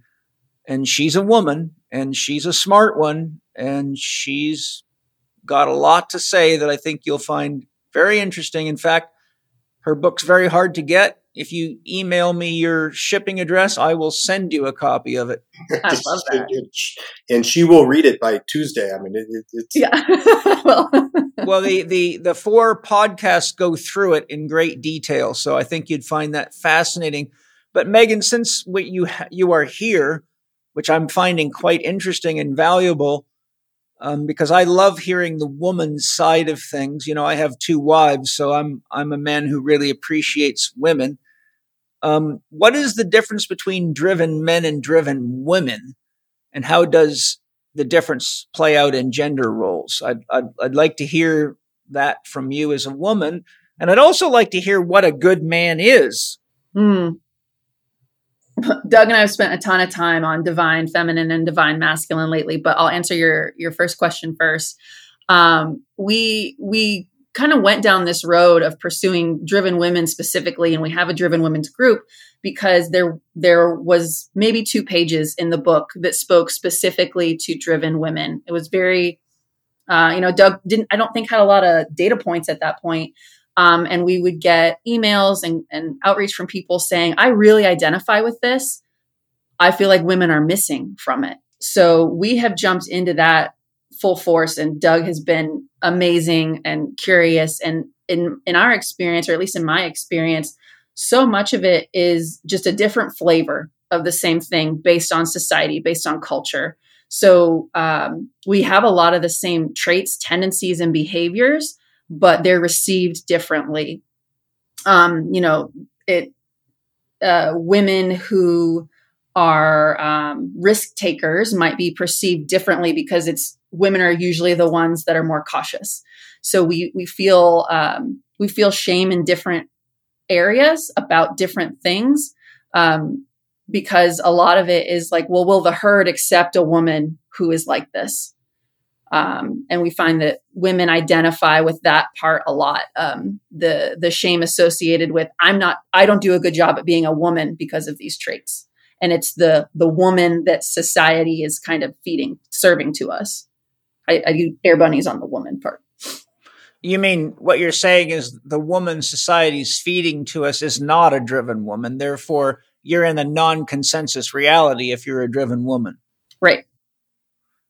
Yeah, I think, like you say, it's true for both men and women, but, we have a lot of confusion on gender roles going on in the world right now, as you both are surely aware. But we also have about 4,000+ years of patriarchy where women have been seriously diminished. And my God, if there's a religion that just makes a mess out of women, it's Christianity. I say to people all the time, how could any woman become a Christian if she studies the history of that religion? That's like stepping right into the lion's den begging for problems, and marrying a man who is raised in that religion is guaranteed in most cases to be some kind of pathological relationship. In all fairness, not all Christians are that way, and not all branches of Christianity are that way, but the majority of it is built on that ideology, and it, I won't go into the history of it because I've studied it extensively, and it could be 10 podcasts, and Anna Retort's book goes into it very well. But I think we're at a time in the world where the paradox is we actually need a lot more driven women to inspire the women in the herd to step up into their power, because if we don't start moving toward a matriarchal or at least a society of equality between the men and the women, our days are numbered, because some crazy Klaus Schwab or Novel Harari or Bill Gates or Fauci, who's really not really much of a man to me, he's a coward. It's going to take one of these guys to trigger off a third world war or something. And so if we don't get some, the woman's oriented toward nurture and holding the family together and the community together. And we've got all this hardcore masculinity at the top, a bunch of effeminate males now from all sorts of factors, from processed food to video games to you name it. So they're just laying around with their tail between their legs. So I think we need, like a woman that really I have a lot of respect for is Kelly Brogan, because she gets out there, she tells the truth, She's not afraid of men. She's smarter than 99% of them. My wife, Penny, is like one of the most intelligent people I know of in the world and has a tremendous capacity for bringing feminine and masculine together. My other wife, Angie, is a very powerful woman, very feminine, very loving mother, but also a real ass kicker, go get it, and won't put up with any bullshit from people. So I think we're in this mythical transition where we're moving out of a patriarchal, out of a capitalist, consumerist, materialist society into something else, or we're going to kill each other and the planet, but we can't do it without the women. So, Megan, what would you say to a woman that has the drive to get involved, but needs to be cautious that she doesn't create as much problems for herself trying to be the medicine as she does good for everybody else? Yeah. One thing Doug and I have talked about is that toxicity goes both ways. That it's trying to separate masculine from feminine. When one begets the other, they're critical to each other. So there's, it's not the patriarchy sucks. So feminine is the answer. It's there has to be a better balance and a give and take. And there has to be an appreciation for the divine side of both. And then what's the book, The Fisher King and the Handless Maiden, where it talks about the Robert deep Johnson. wounds, of masculine and feminine. And a lot of and this is where I'll answer your question about what is a good man. A lot of the bucketing that I've done for bad man is actually probably just wounded man. And things that happen out of wounds, and they're not channeling that divine masculine. Because the divine masculine is good. Being protected does feel good. A strong man with frame is good, feels good. But we love to bucket things and simplify and make things dual. So we associate bad behavior by a man as masculine behavior. Yes. Instead of that was behavior done by a man who was wounded. And there are women attacked in business for being, bitches. And it's not because they're women, it's because they're demonstrating wounded masculine behavior. And they would do just as well as any successful man if they can channel and value and utilize some of that feminine partnership and flow and love and nurturing. It doesn't make them weak, right? Right. No. For me, it's a fundamental misunderstanding about the dynamics of masculine, feminine, not the gender role masculine, feminine. Right. They're so overlapped and, I'm in my masculine. Like, that doesn't make sense. It's really a deeper understanding is what's needed. And I tell you what, in the last 2 years of watching Megan, I have no doubt anywhere in my 54-year-old body with 2 PhDs that women are smarter and better and more insightful and more in reality than men. I'm not kidding you. Well, it's well known in research. The average woman does 4 to 5 times as much work a day as the average men. They have 30% more commissurial fibers connecting the left and right brain hemispheres. So imagine if I gave you a video game that was 30% more powerful, or a computer with 30% more processing power. You certainly wouldn't go back to your old one unless you were just a fool. This is probably the right place to talk about this. So drivens in general are way more empathetic, meaning that we can read the room, read other people's emotions much better. And at the same time, what happened theoretically as we went from little hunter-gatherer groups of 40 to these 400,000, 4 million, 4 billion societies, most farmers, domesticated, have put the protection off on someone else. Yes. And so it is this, dorsal vagal, our gut system, our gut wiring system is fight or flight. Yeah. And it's the herding system, meaning that, you have a herd of gazelles and a cheetah runs into the herd. What do? Is they scatter. Yes. Fuck you and you're on your own. And there's so much of that within society that me as a driven that is craving, and I grab my heart I grab my ventral vagal. I am so desperately in need of people that really have my back. And I deal, with the Navy SEALs, all the team guys that I've worked with and all the military guys that I've worked with that truly know what that brotherhood attachment is like, miss it to the core. And as driven people, this is what almost killed me. And it does wrap into driven women.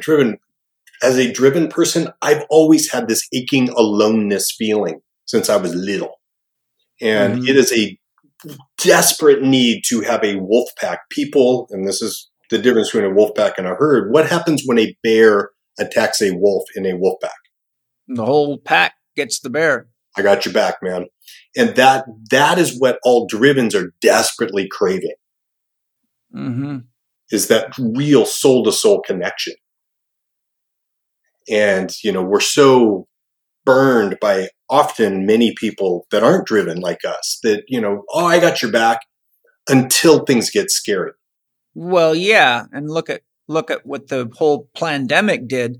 All sorts of people that claim to be yogis and health experts and even doctors that were educating people on the dangers of these very issues flipped over and caved in and became part of the herd. So you see there's just like so little backbone in a lot of people. And I think this is part of the product of when people intellectually evolve but don't authentically evolve. In other words, you got a bunch of spiritual ideas and talk, but as soon as you got to face the dragon, you cave in. And I think for me, that was a real sign that,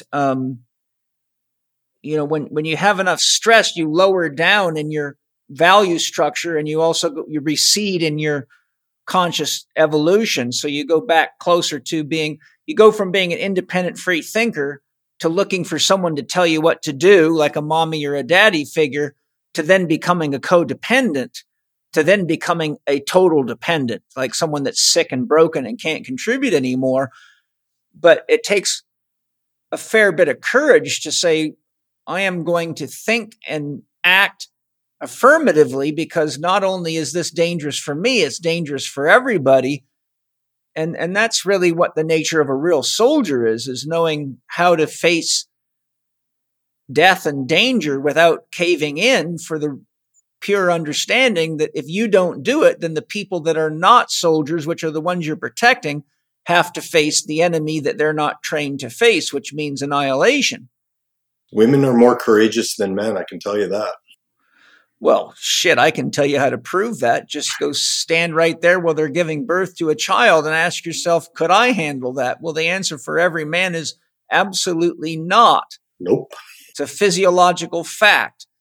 And I've been there 3 times. And believe me, I am so freaking glad that I have a male body that I look at women and go, how would you ever want to do that twice?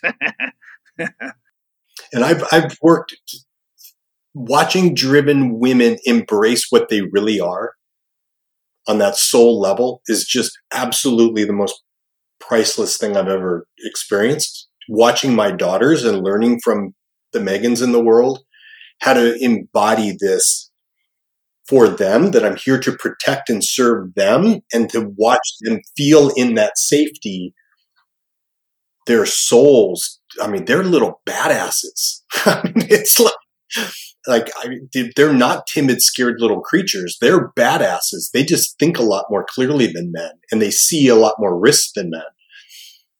But they're different. They're not timid. Megan is not timid. I got a fireball in the brew. My little girl is just a absolute friggin' tiger. I'm meditating now on what I'm going to do when she gets to be a teenager, because I'm swear to God, it's going to be like releasing Joan of Arc into the public or something, you know?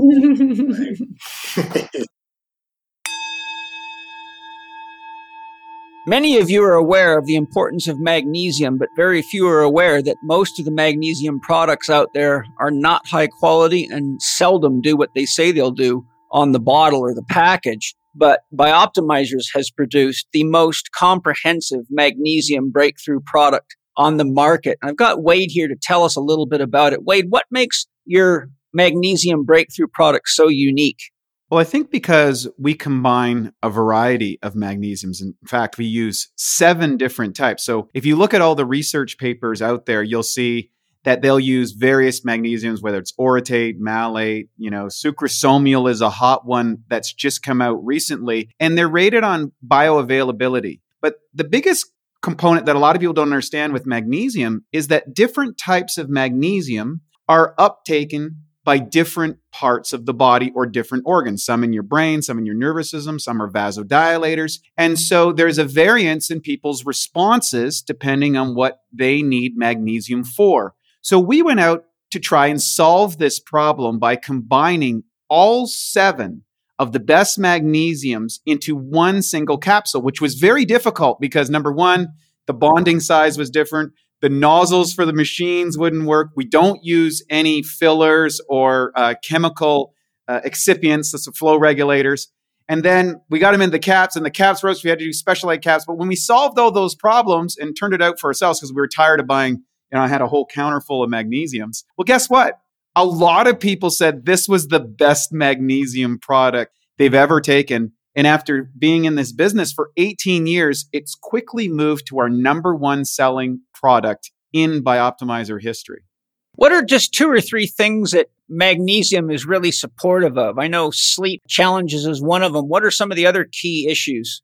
Well, it acts as a down regulator for your nervous system to kind of help you relax and go into, out of fight or flight. And that's the biggest factor, especially today in a high blue light electromagnetic frequency world that we find ourselves in, a high stimulus environment. It's also critical for vasodilation. And vasodilation increases blood flow. And many times when we are suffering from a variety of pain or conditions in the body, it's because we're not getting oxygen in or toxins out of those tissues. And you've written a lot about it in your work. And so magnesium breakthrough, because it's so powerful and not available in North American diets because of what we've done with farming, it's a great way to augment your diet. And it's easy to get. You go to magnesiumbreakthrough.com or magbreakthrough.com/living4D. You can get a 10% discount, and it's a money back guarantee. If it's not the best magnesium you've ever taken, you get your money back. MAG breakthrough.com, magbreakthrough.com/living4D. And is there a discount for the listeners? 10% all for right. all the listeners. All right, give it a go, you guys. Everything I use from Bioptimizers is the best I've ever used. That's why I love Wade and Bioptimizers. So you've heard how it's made, why it's made, and how it works. If you want the best, go get it. Well, I got you here, Doug. You got a PhD, 2 PhDs in psychology. If you had to give us a diagnosis on some of these highly driven men that are behind what's going on in the world, from the Great Reset to everything we all know is going on, what would be your analysis of these types of people? And what tips do you have for the rest of us to manage the stress of being exposed to the dark drive of such people? Yeah, so psychopathology, most drivens are sociopathic, meaning that we can see how the rules are constructed for most people, but we don't necessarily believe they apply to us. If they make sense, I'll do them, but otherwise, I'm smart enough to know that I don't need your laws to make me safe. But drivens, as it gets farther down the path, and you see this really deep psychopathology, they have a soul sickness. Yes, I agree. And that soul sickness is, they're drivens, and they're deeply detached from the goodness in their soul. Do I believe they're unreachable? I've met 2 in my life that this person here is a reptile, they have no soul. All the other thousands of people I've met, you can touch those moments where it does shake them to their core, but They have to have a real clear understanding that that's what really matters. You know, when you're on your deathbed, the only thing you give a shit about is, was I loved and did I love? Yeah. How Putin is just a driven, and he thinks he thinks having Ukraine is going to make him a better man or whatever. I don't give a shit what it is. Do you think self-righteousness plays into it, or like extreme self-righteousness that they don't realize it's self? Yes. They think it is self, small self. They get lost in their own emotions, their own narratives. They just believe their own narratives. And narcissism is and I studied a lot of Almas. I love A.H. Almas and his point of existence, the transformation of that narcissism, but really understanding how their wounds are pre-verbal. And, here's my psychology PhD thing, meaning that their wounded soul happened to them prior to their Broca's Wernicke's areas coming online in their brain. So they don't even have words for what they're trying to do. They just know that power makes them feel important, and they're just running at it. Yeah, if you look at some of the documentaries on Bill Gates's father, and it becomes pretty easy to see the apple hasn't fallen far from the tree. But as a psychologist, let me just put it to you this way. If I came to you as a child and said, this is the nature of my father, and it was these type of guys, or if I came to you and said, I'm in a schoolyard where the principal is abusive, controlling, is raping people, beating them up, I'm asking you, how do we as a world populace deal with about 100 of these psychopaths that are highly driven into the darkness and are probably all experiencing very, very serious core wounds, but don't realize it? There's that aspect of it. But then I can't remember which book it is by James Hollis. It's about the soul, but he has a chapter in there I think it's called The Bad Soul. And he says some souls are just born dark. They just are right out of the gate. No matter how well they're raised or loved, they come out dark. So there's some deep, complicated stuff. And I know that this is a deep question, but you got 2 PhDs, so you have no excuse. You got to give it to us, baby. So it's Jonathan Haidt did a wonderful exploration in this called the Righteous Mind, about what we believe to be our value. And if you're stuck in those loops, never questioning your soul. Right. Bad news right there. Bad news, because I fundamentally believe that we are animals, and fundamentally all human beings, when they're scared, become very selfish. Therefore, all people are equally bad as good. It's fear is what creates this real sense of fuel towards, I need more. I think that's why spiritual development is so important. And one of the things is, if you study the history of the patriarchal leaders, is they got spirituality out of religion and corporatized religion as a control system.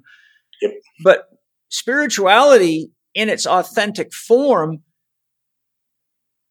is beautifully described by the symbol of the Minotaur, the animal with the man's body.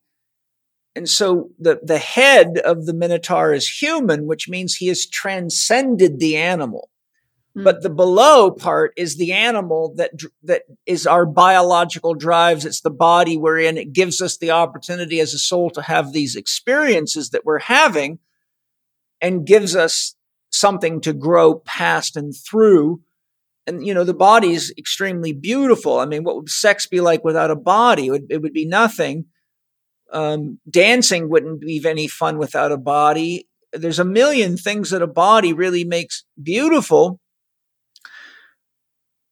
But we've really got a very huge deficit for spiritual development worldwide, largely due to brainwashing and control dramas from school to religion, etc. And so what happens is you get exactly this sort of thing where people associate themselves or unconsciously live in their animal psyche. And so you could say my paratrooper urge to go kick ass and enter the battle is really the fear of the animal in me wanting to defend itself like a wolf going after the bear. But then the head of the Minotaur is saying,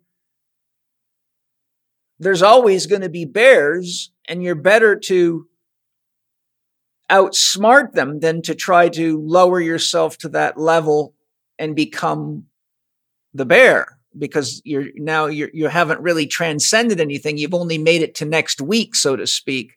I agree. The way I teach it is that there's nothing I can do about my impulses other than catch them before they turn into behaviors.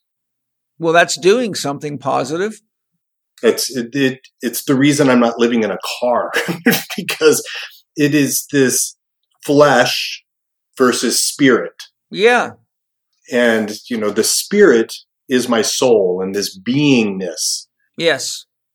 Rather than acting in reflexive, shitty behaviors based in fear. Ultimately, only God can give a soul. And if God is unconditional love, then the quest for the soul is ultimately to learn to live and experience and give unconditional love, which is extremely hard to do. But I believe a lot of the problem that we have in the world with consumerism is that we're constantly looking for something to feed the emptiness within us, whether it be food, sex, drugs, video games, almost every distraction you can think of, right? But ultimately, what I've learned through my own spiritual development is that I feel the most satiated when I'm doing things in my life that ultimately enhance the lives of other people. And I think if we oriented ourselves less towards how much money we make or how much rank and power we have, or, whether we've got the cool icon or we live in the right neighborhood or drive the right car to be considered successful, if we oriented ourselves, look, I've got a great book here called The Web of Meaning by Jeremy Lent. This is a phenomenal book that I think both of you would be very impressed with. Oh, that looks cool. It's a very good book. He's a very good author. He's very well studied in world religion and many, many other things. But, he statistically states that right now there's 4 billion people in the world that make less than $7 a day and cannot meet their survival needs. So when I look at all these billionaires, one billionaire was created, every 30 minutes or something since COVID started? It's something ridiculous. Oh, wow. And you've got Bill Gates with $165 billion. I'm like, if we could get some of these people to realize how much more enriched their lives would be by genuinely helping others instead of running philanthropic scams to trick people. I think if we oriented ourselves towards realizing we all need the same things, and that is we all need earth that's healthy, water that's healthy, food that's healthy, air that's clean, and people that have our back. And to share our geniuses, our talents, our ethnic diversity. What would music be like if it was only one way, or food be like if it was only one way, or religion would be like if it was only one way? But now, since COVID started, we've got all this racial segregation. We've got all this pitting people in the family against each other. And people have fallen right into this trap, which is classic brainwashing to divide people. But if we really realized, okay, no matter what your opinion is on politicians or on whether you should get vaccinated or not, if we put caring for each other and the planet as our first priority and said, what would happen to all these disease statistics and all these comorbidities if we just got back to caring for each other. Well, it would probably put the standard medical system out of business. People would start to think again. They would start to dance and sing. They wouldn't need video games because they would enjoy drumming, dancing, singing, painting, playing, and being alive and being human. I think it's going to take everyone with at least 2 PhDs or more, and all the guys like me that figured it out the hard way, to really lead people into the realization that anybody that tells you to segregate is not aware of what health is on any level, physical, emotional, mental, or spiritual, and that we've all got to protect each other, because to follow a law or a mandate that's criminal by definition is a criminal activity. Oh, what I always have, well, I've deduced it's going to take about 100 driven women with a unified voice agreeing on what the truth is, from all different backgrounds, and then that unified voice will be heard. Yeah, I think it's coming. It's coming. That's why they're censoring so much. You can always tell who's important because they censor them. Oh, I think it's going to be painful. I think any transformation is not without challenge. So like you when you said, like, if people cared for people and that it would disrupt the medical system, like, in the moment that happens, that will feel very painful. Being cared for, or the disruption? No, the disruption to the way society is currently operating. There'll be a lot of pushback. There'll be a lot of, why don't you care that people are losing their jobs? Like, I think we envision it to be very euphoric, but a transformation is uncomfortable. It is. And the problem is, the paradox of it is, research shows that 75% of Americans hate their job. So losing your job when you hate your job shouldn't be so painful. But the problem is that our education system has got creativity right the hell out of us. Mm-hmm. So, it's unfamiliar for them. Right. I watched all sorts of, even people that I've trained, go into bankruptcy and all sorts of stuff with COVID. And I said, why didn't you just reinvent yourself? Why didn't you start coaching people on the internet? And they just looked at me with a blank stare, like, oh, I don't know how to do that. I'm like, well, shit, you know how to starve right now. You know how to take handouts. You know how to lower yourself to the lowest common denominator. If you're a student of mine and you're smart enough to assess a human body, you should have been smart enough to be creative. So pull your head out of your fourth point of contact and learn how to use social media and share the love, because love is a boomerang. If you don't put any out, nothing comes back. Yeah. And it's the internet is the Gutenberg printing press all over again. 1439. It took about 40 years for the wars to really get rocking and rolling. It'll probably be about the same here. But what happened was, very simply, is you can't run a bullshit scam if everybody knows about it. No, I know. And so it's just a matter of time. But the men always seem to have an angle, and I know that's a very sexist thing. What do you mean by an angle? Hidden agenda.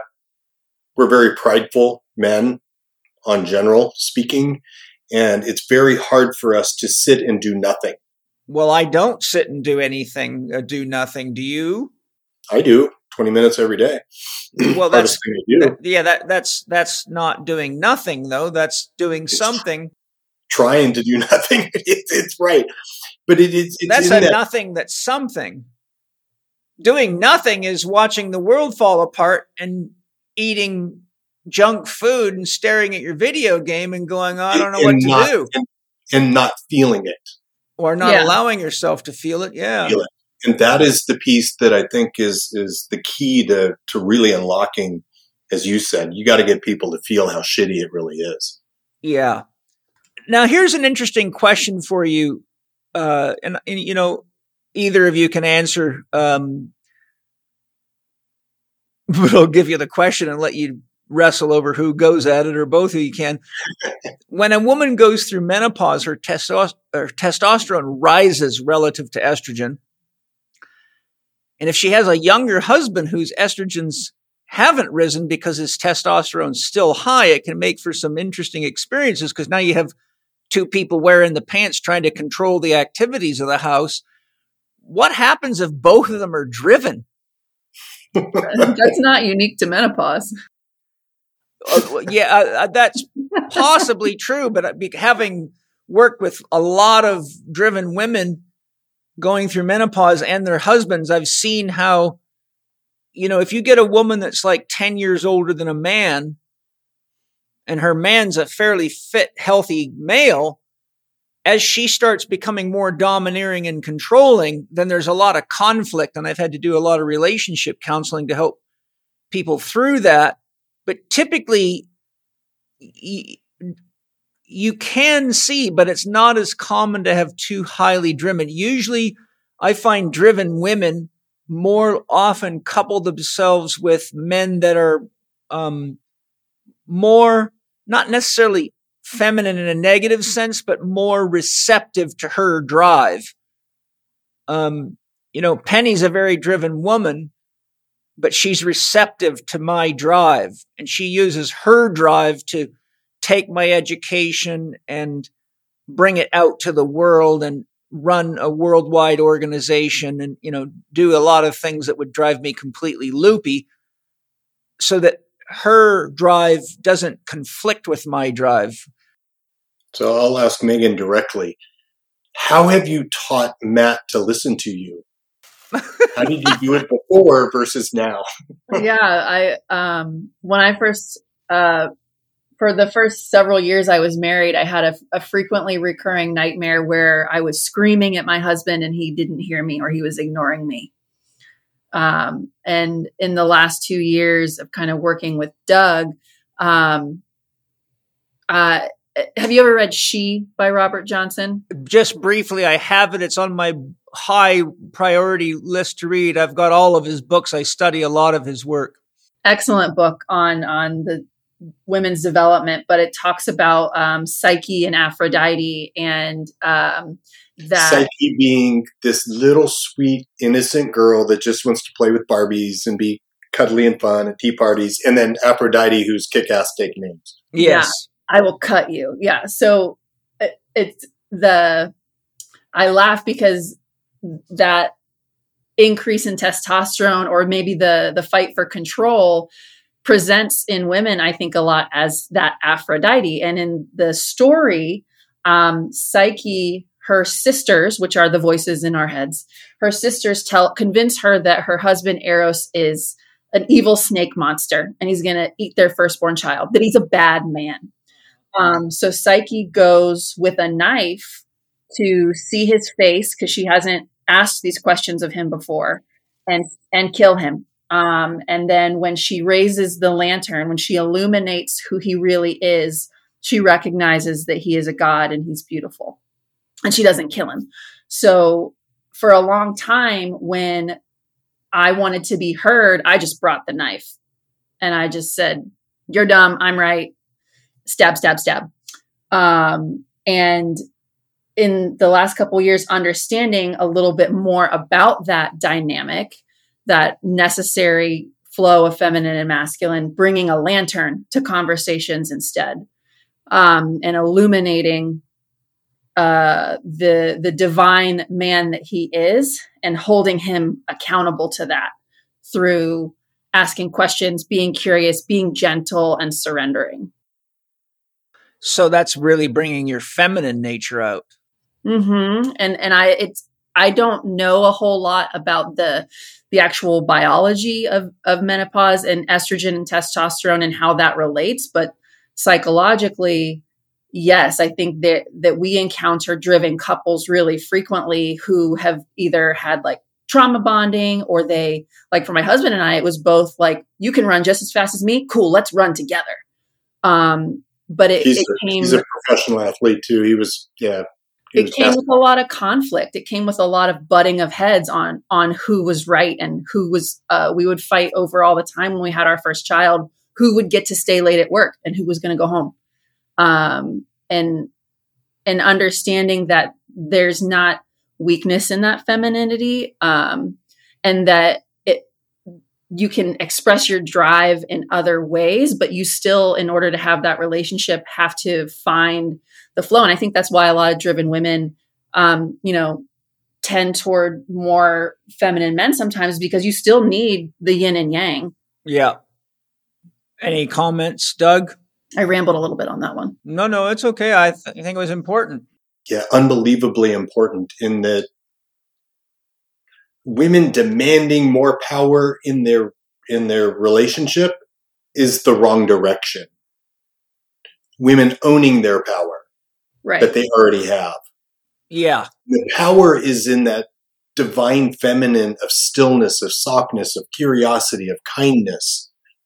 And driven all women out there, and your husbands will motherfuck me for this one, but when my wife walks in and says, I know you're a wonderful, phenomenal father and husband, but I'm fucked. Well, but means forget everything I said until I use the word but.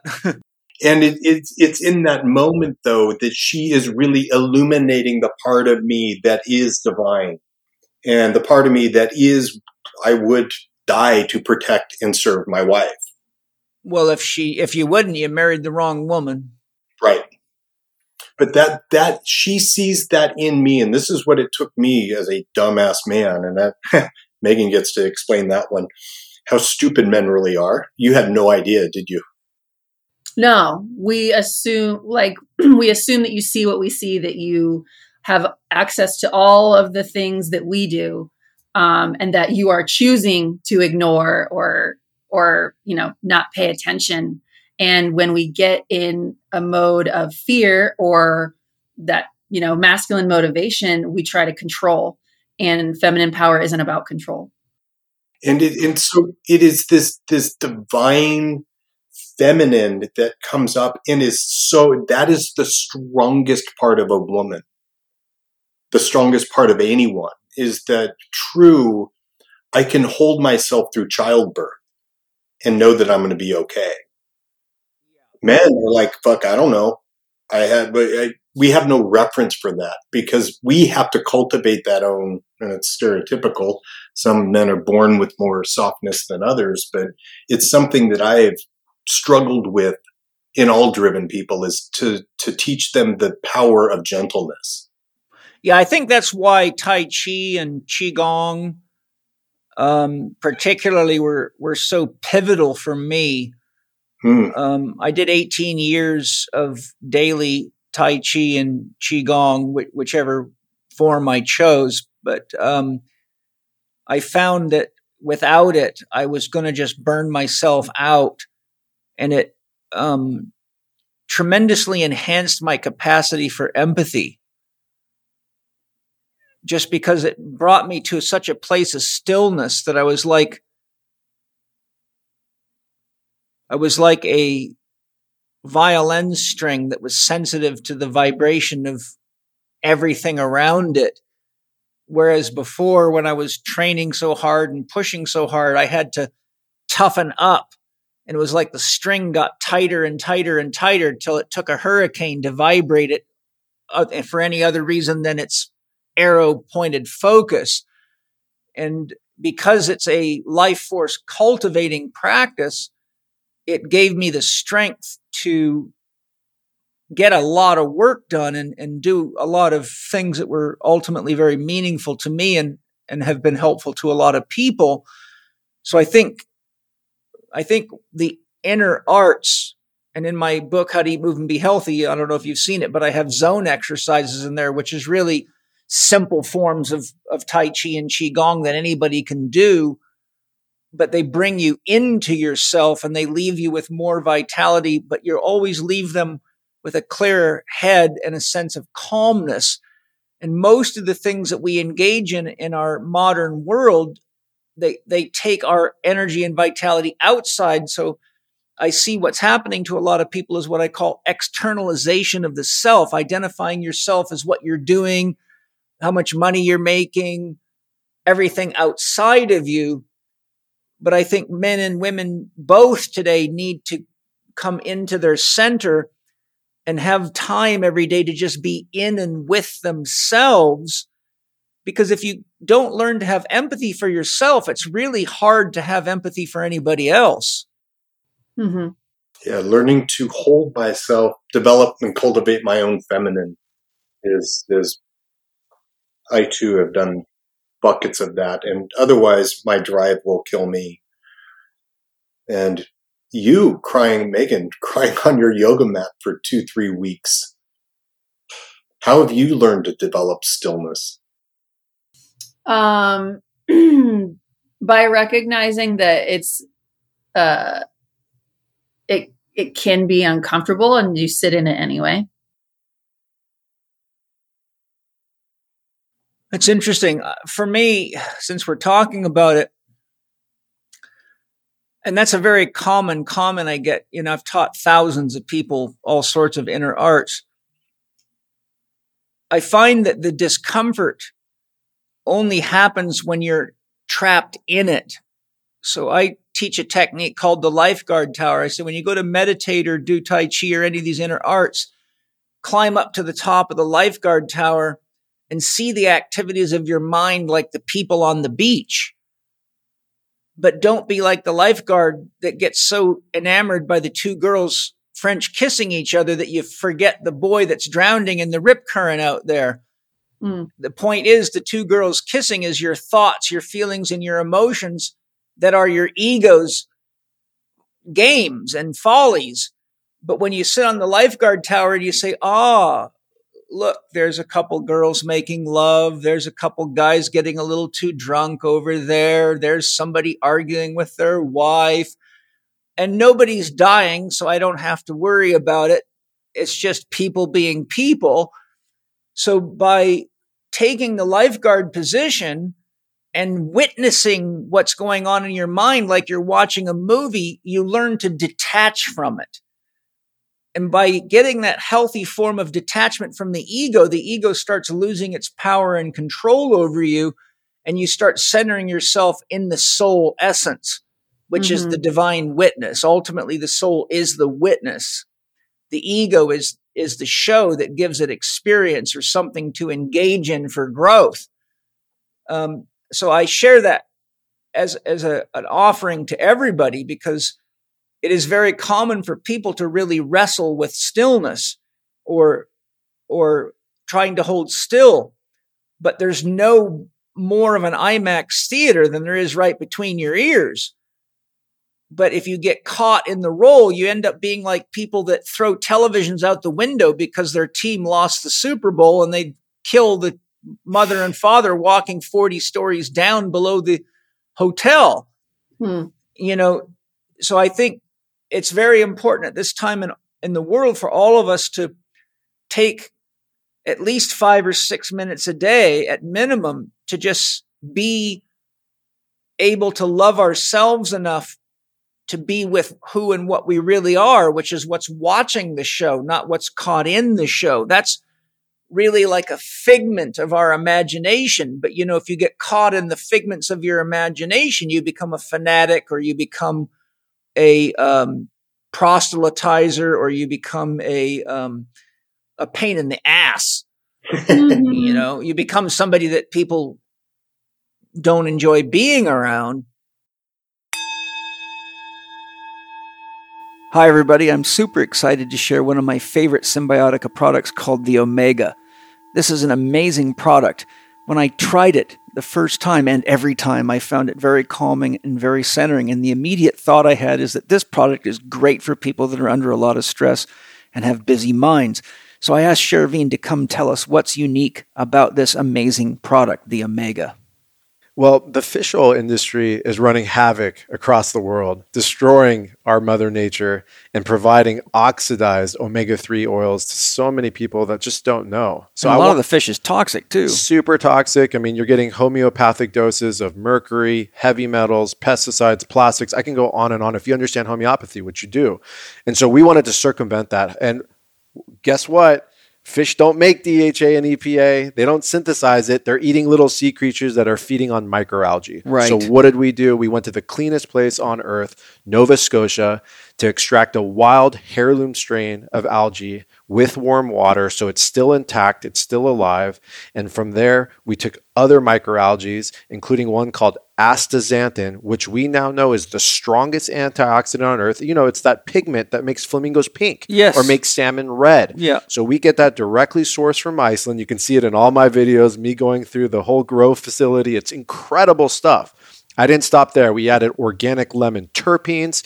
We added phosphatidylcholine. We used organic sea buckthorn oil, which is omega-3, 6, 7, and 9. This is one powerhouse omega product, never been done before. This is a flagship to Symbiotica, and it's an honor to be able to provide this product to so many mothers and children and everyone across the board. Yes, in fact, you know, my son's a high-energy kid that doesn't like to sleep at night, so one of the first things that come out of the refrigerator is the omega to calm my mana down, and mana means life force. So, hey, you guys, this is really top-notch stuff. I love it. I feel fantastic when I use it. So get on over to CYMBIOTIKA.com, and on checkout, use your code capital C, capital H, capital E, capital K, 15. That's check 15 to get your discount. And while you're there, check out all the other absolutely amazing products. And as always, love to hear your feedback.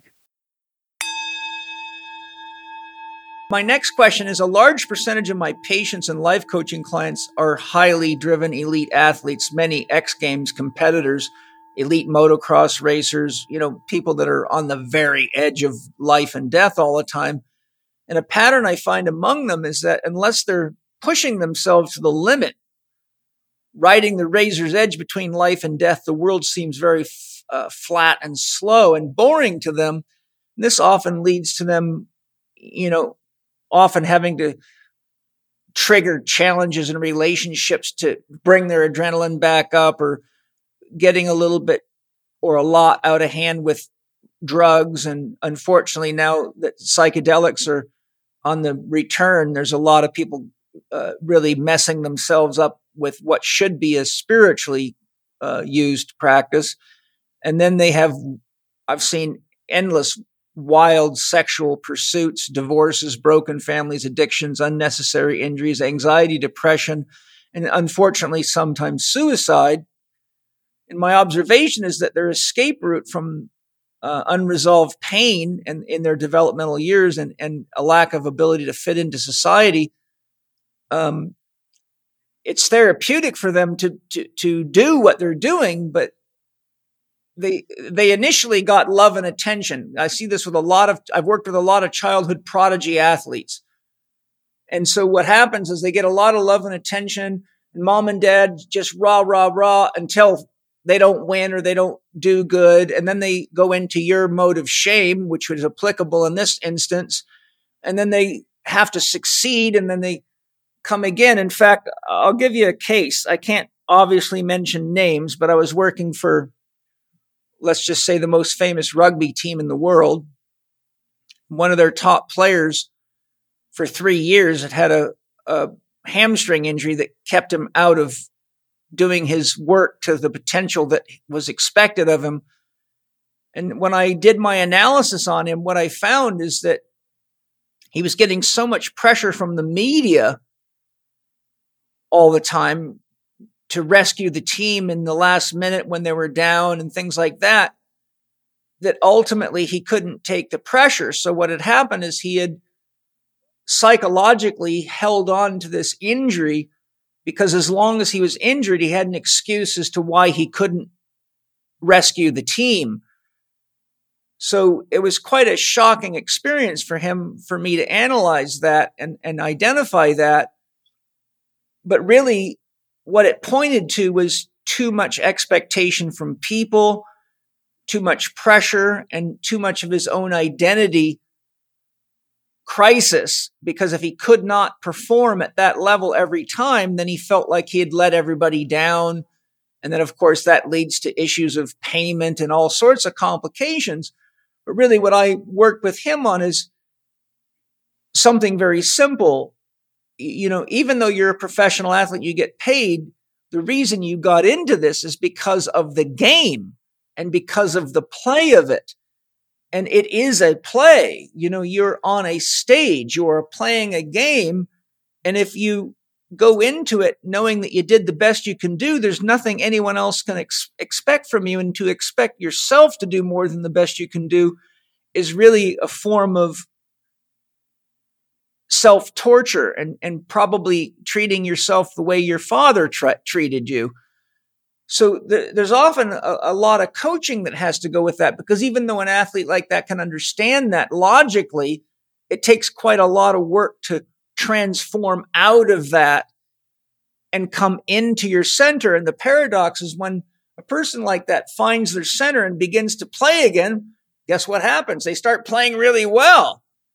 I'm curious, what are your thoughts when you have these types of people that are so jacked up on adrenaline and have come to be so driven that they can't deal with the world unless they're riding the edge of life and death or pushing the thing to the extreme all the time? That is my day every day. Well, good. You should have some good answers then. It comes down to identity. And it is, as you teach, the shift from the intellectual shift from identifying with people, places, things, objects, achievements, whatever, titles, to your soul. Oh, that's not you. You're this. Right. It rolls right off the tongue. But that is the beginning of the work. That is where the work begins. Embodying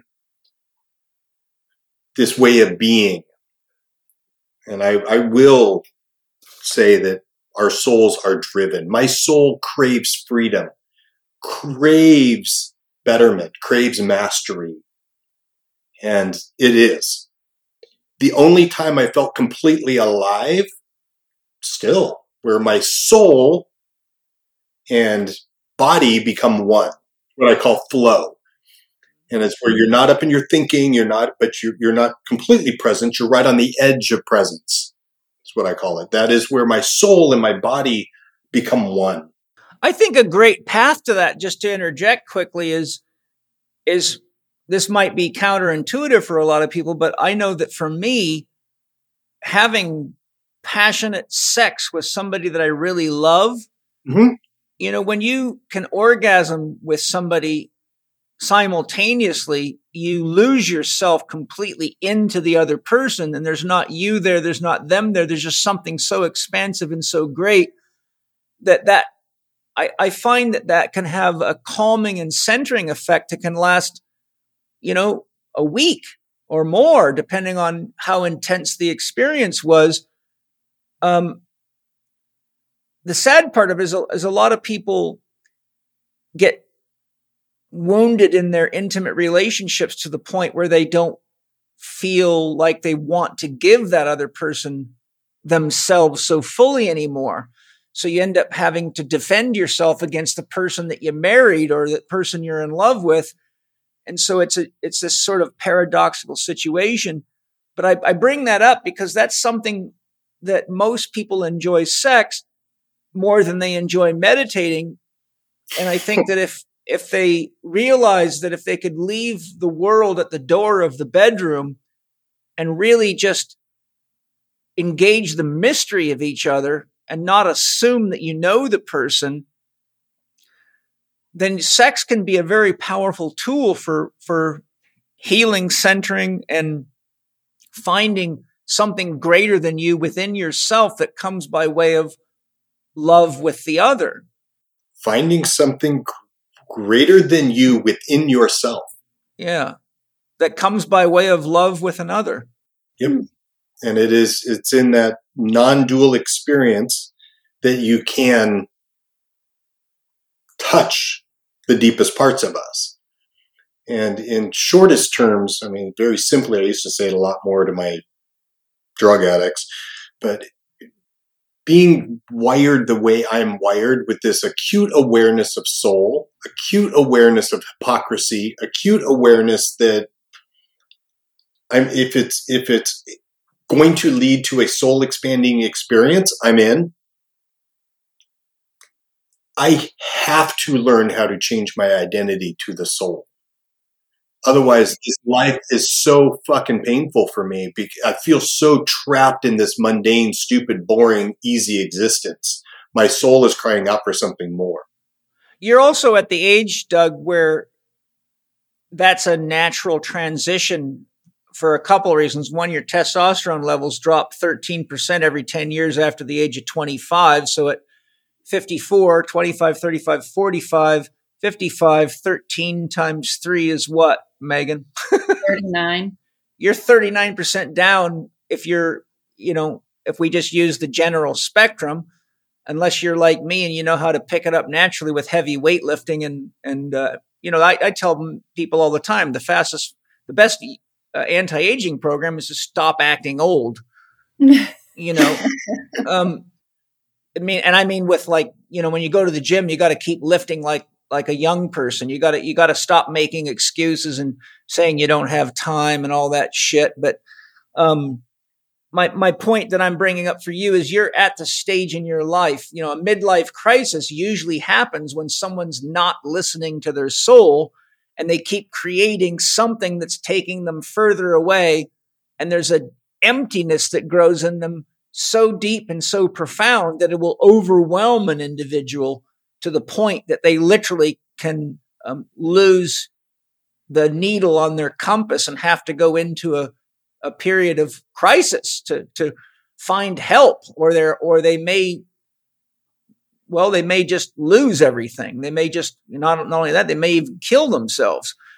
So I think for you at your age and for a guy like me at 60, we're being called because the angel of death has started to get closer. There's no escaping that we're all going to go. So there's something inside of us says you better start doing your inner work or you're not going to know how to handle the grand finale.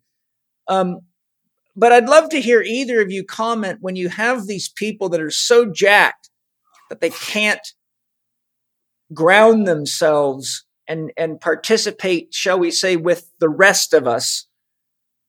What do you suggest for people like that? Because there's a lot of them out there.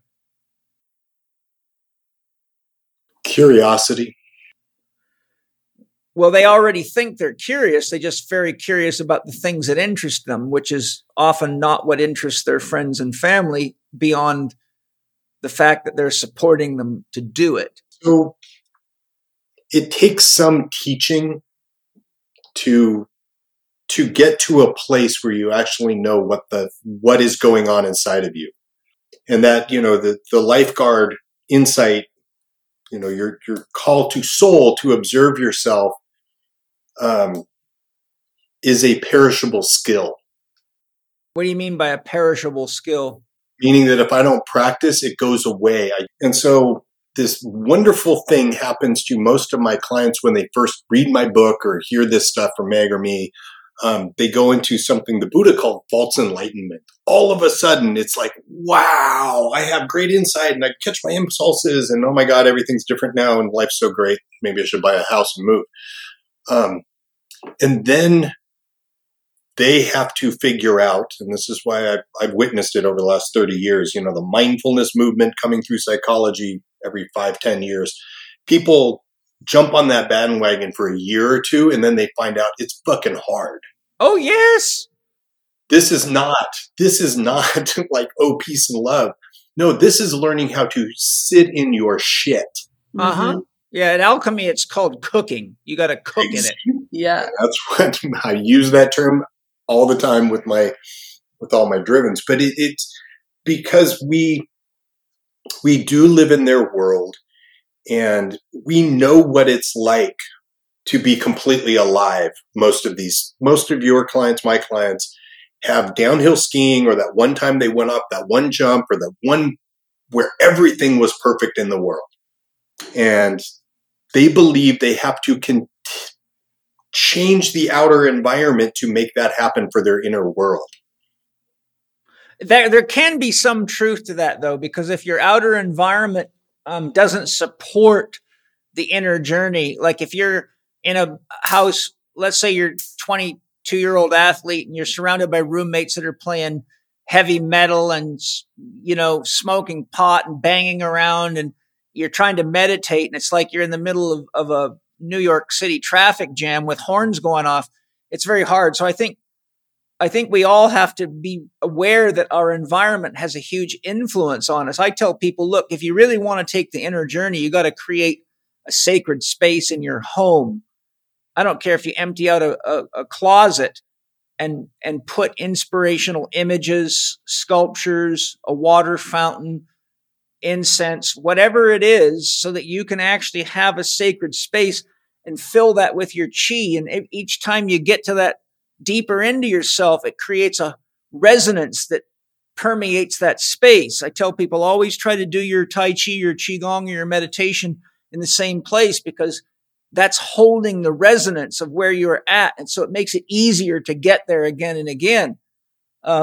So I understand what you're saying, but I do feel that we also need to be conscious that we are constantly a marriage with our environment. Like I can't work if my space isn't clean and organized. I got a lot of books around me, but I know where everything's at. If someone moves it, it irritates me because I have a system in place. But anybody that comes here finds out real quick. Don't leave handbags laying around. Don't leave socks on the floor. Don't leave your jacket laying on the couch, because I don't like the clutter, because I'm so sensitive to my environment because it's part of my mind. Right. Mm-hmm. And that intimate relationship you have with a reality environment. Yeah. That's a great way that to put it. That has been cultivated and developed. That did not come naturally to you, I promise. Well, it came through being a 12-year-old boy working for a NASCAR mechanic who built racing engines, and you could eat off every tool, and you had to keep things organized. But then I was in the 82nd Combat Aviation Battalion working on $11 million helicopters all day, and you haven't seen organization until you've been inside of one of those hangars. And also just all my training about everything. I have to be organized to analyze the human body. I get so much information. If it's not organized, then you're just overwhelmed by it. And that is so critical for driven people. Because remember, we have occipital dominance. We live in the environment that we're in. And, is that an inner world reaction problem or an outer world problem of cleanliness? And being able to discern that. When I first start with somebody, the room's a mess, I'm a mess. The room is clean, therefore I'm clean too. And it's like, it is this ability to see that there is an inner world and an outer world. And that was literally my doctoral dissertation, that human beings are in a constant state of change. And part of them is working their ass off at keeping everything the same. Yes, so that's the ego. That is the ego. And that ability to see that my bridge between the inner world and outer world. And that is what I flip in people. Yes, and that's one of the things that makes spiritual development so demanding, is because every step you go into spiritual development, you become something else. And the ego does not like that sense of, I don't know who I'm going to be if I keep doing this. And that is, you just described my doctoral dissertation about why people sabotage, is because the ego lives in the body. It does not live in your brain. Meaning that we have this recording device down here that knows the familiar. And if things are too good or too bad from that familiar, we start to get disorganized internally because we can't predict where the landmines are or where the snakes are. And so if you're not changing the body, if you're not changing the reactivity of the ego. Yeah, there's a fusion for sure. I'm going to throw a scenario, Megan, to you. You're an elite athlete. You've got a lot of experience in elite athletics. You get called in as a consultant to a professional basketball team, largely made of 19 to 25-year-old drivens. The coach says, I need you to talk to these girls because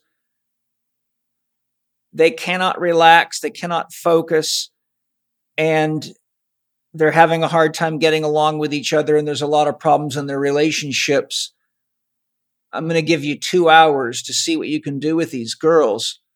I'm curious, how are you going to handle this? Because this is exactly the issue I'm bringing up, you see.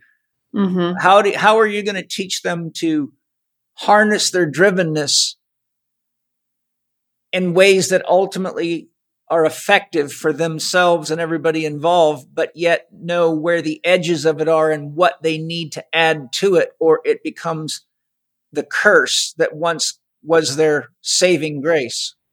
Mm-hmm. I love this question because I do coach, not basketball, I coach volleyball, high school girls. Okay, volleyball's fine. And Doug spoke at the beginning of this question about curiosity. And I'll explain it a little more in that we invite curiosity specifically about what's going on in the body. So, I mean, we can talk for days about the inner world and the outer world and all of the narratives that these girls have built up in their heads, which the narratives are probably affecting their relationships. The narratives are probably shaping whether that sensation in their body is excitement for the game or nervousness for the game.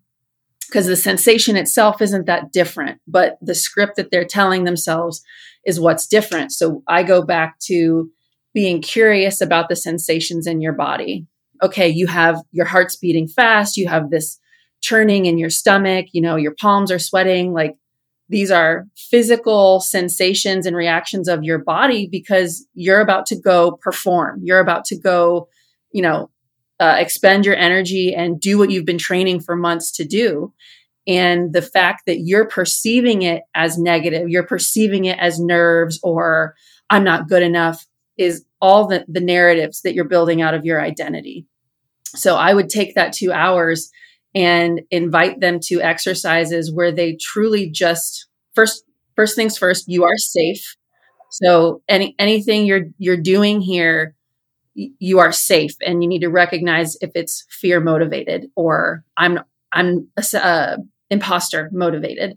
You are safe, and this is supposed to be fun. And what's going on in your body? I actually have girls, athletes, excellent athletes, who are such crippling perfectionists that they will choke because they have this expectation of being perfect. You know, when you play volleyball, you have to make mistakes. That's how someone wins the game. Otherwise, the volley would go forever. So helping them understand that it's this identity, it's this expectation about the sensations in your body that's fucking you up. Just go back to the sensations, accept them, and then use them because you are talented. You do come to practice every day. Your drive can help you win this game, but you have to get out of your head and back into your body. I make them go back and forth on their feet, feel your feet, and then we work all the way up the body. And they're just trying to be curious about the sensations instead of jumping so quickly to labeling them something negative. Right. So you're giving them something to work with that's tangible to them and isn't so out there that it's hard for them to connect to. And it doesn't have a ton of stories attached to it because girls love a good narrative, and the relationship between girls on the court makes a big difference in winning or losing in team sports.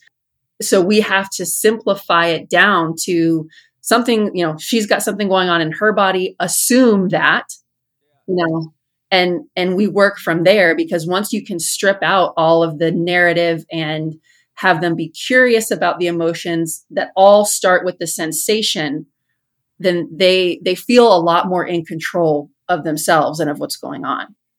Yeah. Have you ever heard of Natalia Mammadova? No, that's a lovely name. She's she's one of the top volleyball players in the world for a long time. She's a Russian girl.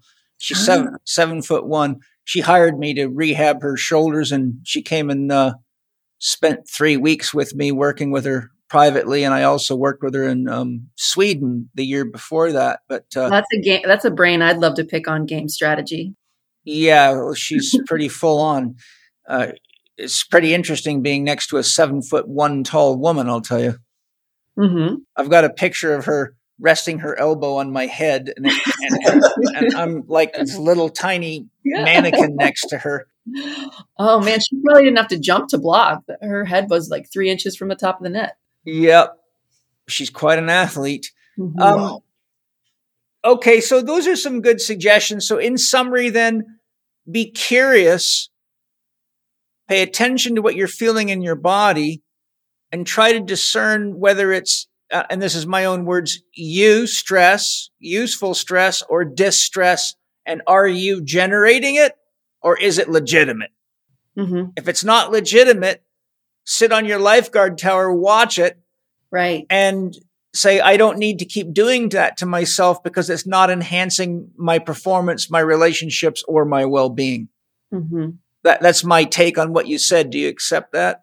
Yes. And I get a lot of it from Thinking Body, Dancing Mind by Jerry Lynch, and the other author is escaping me.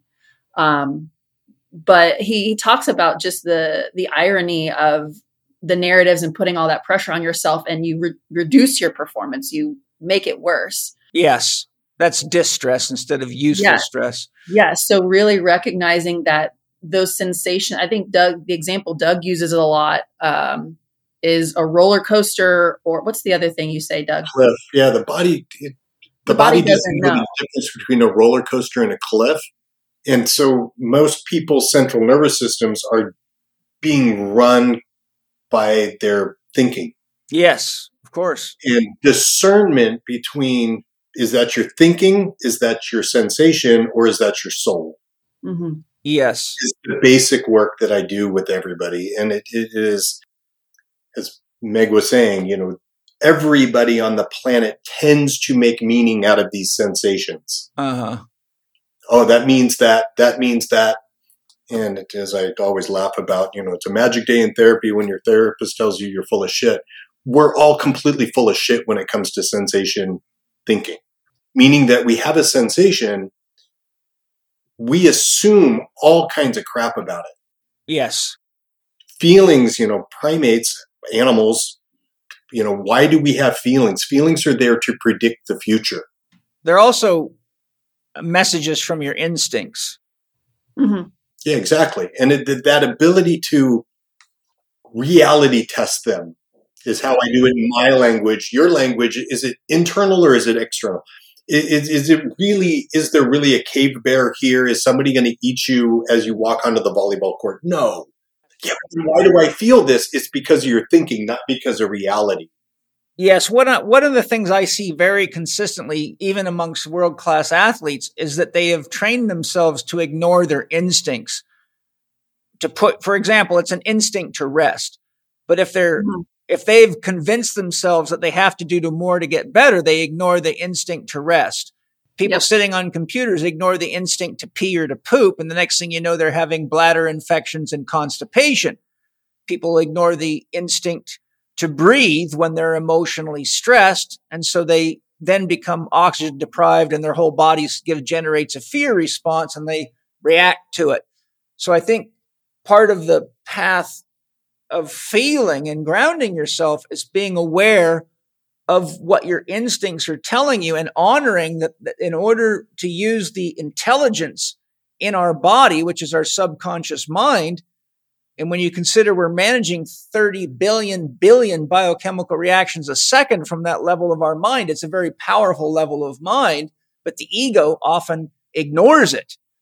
Yeah. So if we create stability and awareness in our body, which we can tangibly feel, it's a real nice gateway to getting to the higher levels of consciousness. Mm-hmm. I completely agree. As I often say, if you don't listen to your body, you will. Yeah, it'll ground you. You'll eventually hear your body, I promise. Yeah, I tell people the pain teacher always shows up when you don't listen. Yep. Hi, everyone. Please raise your hand if you enjoy having dried out, aged-looking skin, wrinkled skin, acne, skin blemishes that make you look unhealthy, or skin that itches from lack of supportive nutrients. No hands? Just what I expected. You know, even though I'm a 60-year-old man, I still want healthy skin because looking good helps me feel good too. Our skin is a living barrier that protects us from the sun, the elements, and a myriad of invasive organisms that try to enter us through our skin. Anyone that understands skin knows that good complexion begins on the inside, and that's exactly why Organifi created Organifi Glow. So you and your family can be healthy, stay young, and feel and look great from the inside out. My family and I love Organifi Glow, and so does our skin. This refreshing blend of organic nutrients not only tastes great, it supports your body's innate collagen production and promotes brighter, radiant skin. Boost your hydration and nourish your skin with 13 clinically studied superfoods. And unlike most companies that claim to be organic, Organifi does use certified organic nutrients and has been the only company that could show me their certifications upon request. Organifi Glow supports and promotes collagen synthesis so you regenerate beautiful skin naturally, supports and promotes hydration, nourishes your skin from the inside out by optimizing skin hydration. Organifi Glow includes tremella mushroom, which provides 5 times the moisture of hyaluronic acid, which is commonly used in skin products to increase moisture. Organifi Glow offers a delicious raspberry lemonade taste, but unlike most plant-based products, is certified to be free of glyphosate, which is extremely important today. It also includes plant-based collagen from bamboo, which is a very rare ingredient because most collagen is animal-based. Not only that, Organifi Glow includes bioavailable vitamin C from acerola cherry with all its natural cofactors that support absorption and supports your immune system at the same time. Additionally, it's important to remember that your skin is often a reflection of your gut health. The collagen and prebiotic fiber in Organifi Glow has been shown to improve gut health by repairing the gut lining and feeding healthy bacteria in our microbiome, so not just your skin, but your whole body gets nourished. To get your Organifi Glow and love your skin, go to Organifi.com/check20. And I'll even make it better. All Living 4D listeners get 20% off when they use the promo code capital C, capital H, capital E, capital K 20. So your promo code is CHECK20, all in caps. Enjoy Organifi Glow. We love it. I love it. And I know you will too. Now, Doug, if on one side of driven, if we take a coin, on one side of it's driven and the opposite side is the undriven, those that can't find anything to get excited or never seem to get what they want in life. Well, actually, let me restate it. What I'm saying is, you mean the happy people? No, I'm saying, what if you have someone that's driven, that's in a relationship with someone that's very undriven? And maybe that other person's caught in victim mentality, sabotage, eternal child. So you get this strong polarity, which often happens, as we've discussed earlier, because often very driven people don't want somebody else trying to control them. So they end up selecting somebody unconsciously that's very passive, but then they start getting very irritated, like, why the hell aren't you doing anything? Or how come you're not helping pay the bills, or any number of things? So what do either of you suggest for bringing balance between a driven and an undriven partner? Because I know exactly what that's like. My first wife was very driven in her athletics, but undriven in her pursuits of other things. I was very career driven, study driven. I wanted to grow myself in every possible way. And I got to the point where I just got tired of her telling me what wasn't going to work and why I shouldn't do that and how I'd never make any money doing that. And so ultimately it led to us having a divorce. What would you have said to somebody like us as a counselor of a marriage that's falling apart because the driven one is irritated by the one that's not so driven, and vice versa? 17 years of marriage to my current wife. Well, I was married to her for 17 years. There you go. There you go. There is an elitism to being driven. Yeah, I get that is not deserved. That is not deserved. Well, I earned mine. Again and again and again. And it is a very clear. My wife has an electrical engineering degree, very smart woman, and she will attest to, I cannot say that she is not driven. That's offensive to her. Yeah. But she has a really nice, simple, logical way of going through the world. She likes to follow orders, follow rules. Those will keep us safe. That I can get on board with. What really rubs me, and I've seen this over and over and over between driven and non-driven, is risk-taking. Right. I do not perceive myself as a risk-taker. But she does. Yep. That's what risk-taking means, is that other people see me as taking greater risk than I feel I'm taking. I don't feel them as risky. No, I thought the shit about this one and it's good. I can do that. I can do this. I can explain it ad nauseum to her and she'll look at me and go, "You're nuts. That's why the hell are you going to do that? That's crazy." It's not crazy. I've thought about it and I'm trying to convince her that the reward to my soul is worth it. I always say no risk, no reward, because that's fairly true in many ways. And my wife will attest to how stability, predictability, cleanliness, order, structure makes my life so much better, but it doesn't come naturally to me. No, and that's very classic engineer thinking because that's their job. Yep. And so in that, I can appreciate how much she matches me, how much my qualities don't suit her as much as her qualities don't suit me. But in that, if I appreciate him and she appreciates my driven nature and understands my driven nature and doesn't take it personally.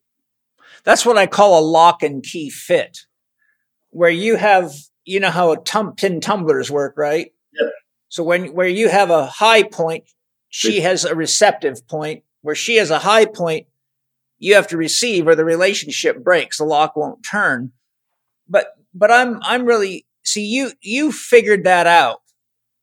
What's your advice, either of you, for the people that have this conflict, but they're not really aware of anything beyond their own ego's perception of the other person? Because that's what most people are looking through, is their ego's perception.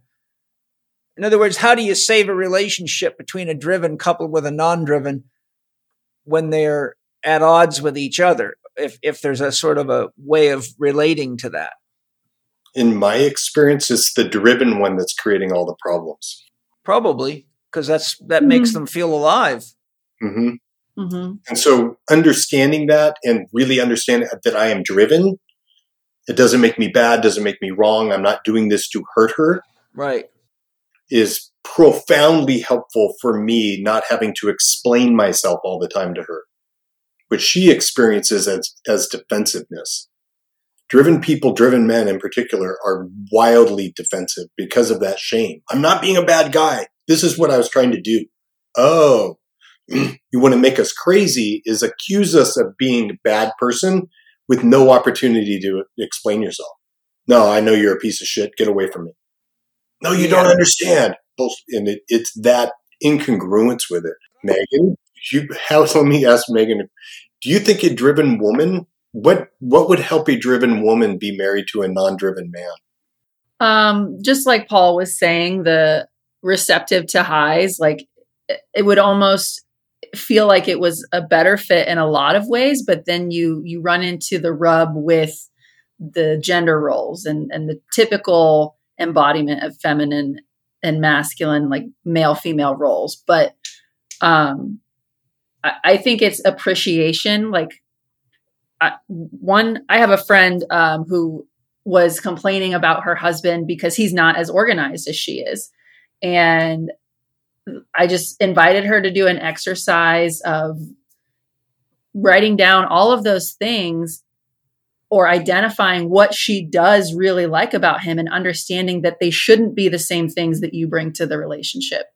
Like, I think women specifically get so upset because their husbands aren't bringing the same caliber of something like organization to the relationship. And it's like, well, he's better served at bringing something else. You already bring organization. Or like my husband and I, we used to fight about money all the time because he is such a saver. And I'm like, money's made up. It only is as good as what we can buy with it. And that used to bring a ton of conflict because we did not agree until we realized that we were better off to appreciate each other for that disagreement.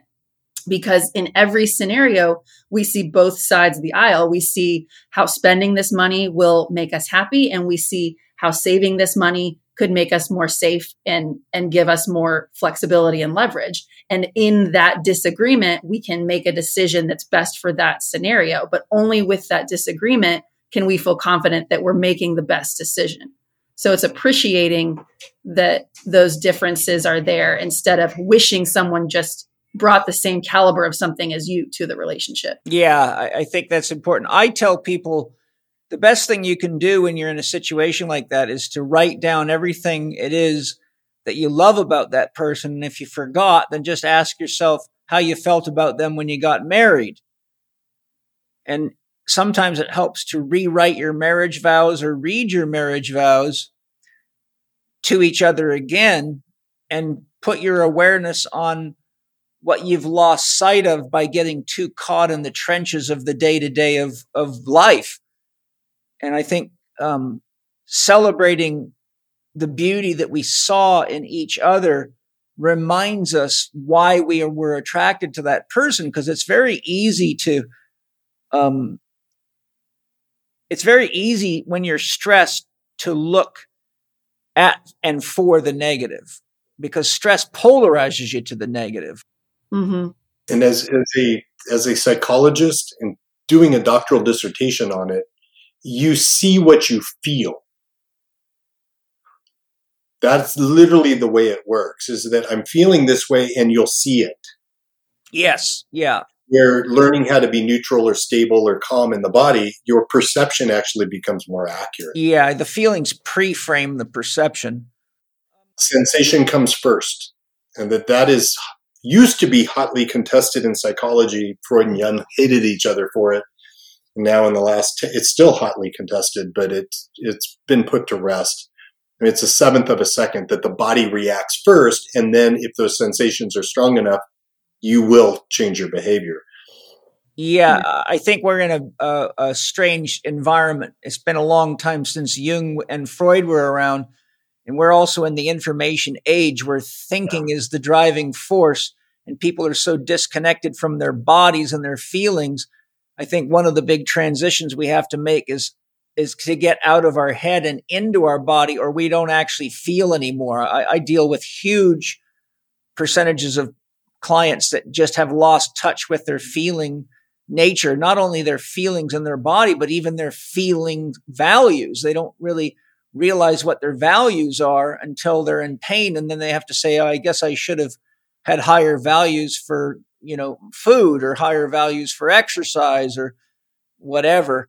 One of the questions I wanted to get out of you was, when being a driven, how do you process goals and outcome goals help the driven focus on the present moment, yet achieve their genius and dreams? For example, on page 133, you state she trusted that following the process and staying out of the results would lead to success. Then on page 273, you share the outcome-based focus creates a false sense of pride. It is also a route to sabotage. So there seems to be a paradox between process goals and not focusing on outcomes and outcome goals. I would love to know how the driven can still use process goals and outcome goals to help them achieve their genius while still focusing on climbing no poles. Oh, the paradoxes of Zen. As I often teach, there is no pole, but if I don't have one to climb, I'm not happy. And both are true, meaning that the outcome isn't really going to determine my worth in this world. It isn't. Yeah. I don't change whether I win the lottery or not. I'm still Doug. I'm still this continuous, seamless thing. My circumstances may change, but it's not internal to my soul identity. And people that are identified with the outcome I have to, and Meg was talking earlier about the toxic perfectionism, that is that toxic perfectionism that I must succeed or I am a failure. The second place is, no, that's just the first loser. You're still a loser. It's black, white. Where when I teach my shooting, and I've been trying to teach people this lifeguard tower insight. Back as I was writing this book and developing these techniques, I figured out that long range shooting, and as a shooter you can attest to, that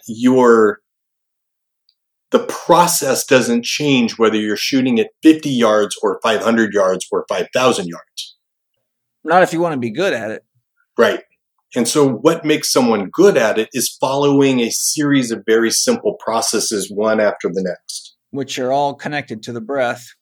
All connected to breath, all connected to being very still, very feminine. And you have to be in absolute stillness to achieve this fiery result. You want, and as Randy used to teach, he taught a lot, but it was this being held by your ambition, meaning that I have to hit this. There's something extra there. Rather than feeling on a soul level pure ambition. And pure ambition is just this desire, not for an outcome, but this desire to succeed or this desire to be in the flow of it. And, how do you hit a target at 1,000 yards? It is simple. You just put one hand here, one here, you follow the process. Target one, particularly for women will always outshoot men. Every single time I've done this, even including Navy SEALs, and that line that you took from my book is talking about a woman that outshot a Navy SEAL. He was a 28-year veteran Navy SEAL sniper trainer. She'd never picked up a gun before. That happens all the time in basic training. Yep. It's because women just follow the process. And they don't have any bad habits from playing with firearms. Exactly. And so she completed she hit 4 out of 5 at 1,000 yards. First time shooter. First time she's ever shot a gun. Did they recruit her? They probably recruited her. We have a job. Uncle Sam wants you. Right. She goes walking back to the meditation cushions. I got people meditating and shooting is up one big long practice. I will have you out to do it. But she goes walking back just as this Navy SEAL guy's walking up, and she puts up 4 fingers and then fist pumps like this. And you could see his ego just get fired up. I mean, he absolutely had to beat this woman. And he promptly missed the first shot. If I was single, the first thing I'd do is say, would you like to go out tonight? Because you're the kind of girl I want to be in the trenches with if the shit hits the fan. Right. And his ability to feel his ambition to be better than her was adding a whole lot of extra to shot 3. So he promptly hit 2 in a row. Then he missed another one. So his last shot, he was just coming unglued. He still talks about it 10 years later as the most impactful moment of his life, how he experienced his ego sabotaging him. Oh, yeah. Regarding your F buckets, friends, family, fitness, finance, fun, and faith, page 257 in your book, how much of teaching this concept is about reprogramming the driven to see a new perspective of or what success is versus what they thought about success to mean?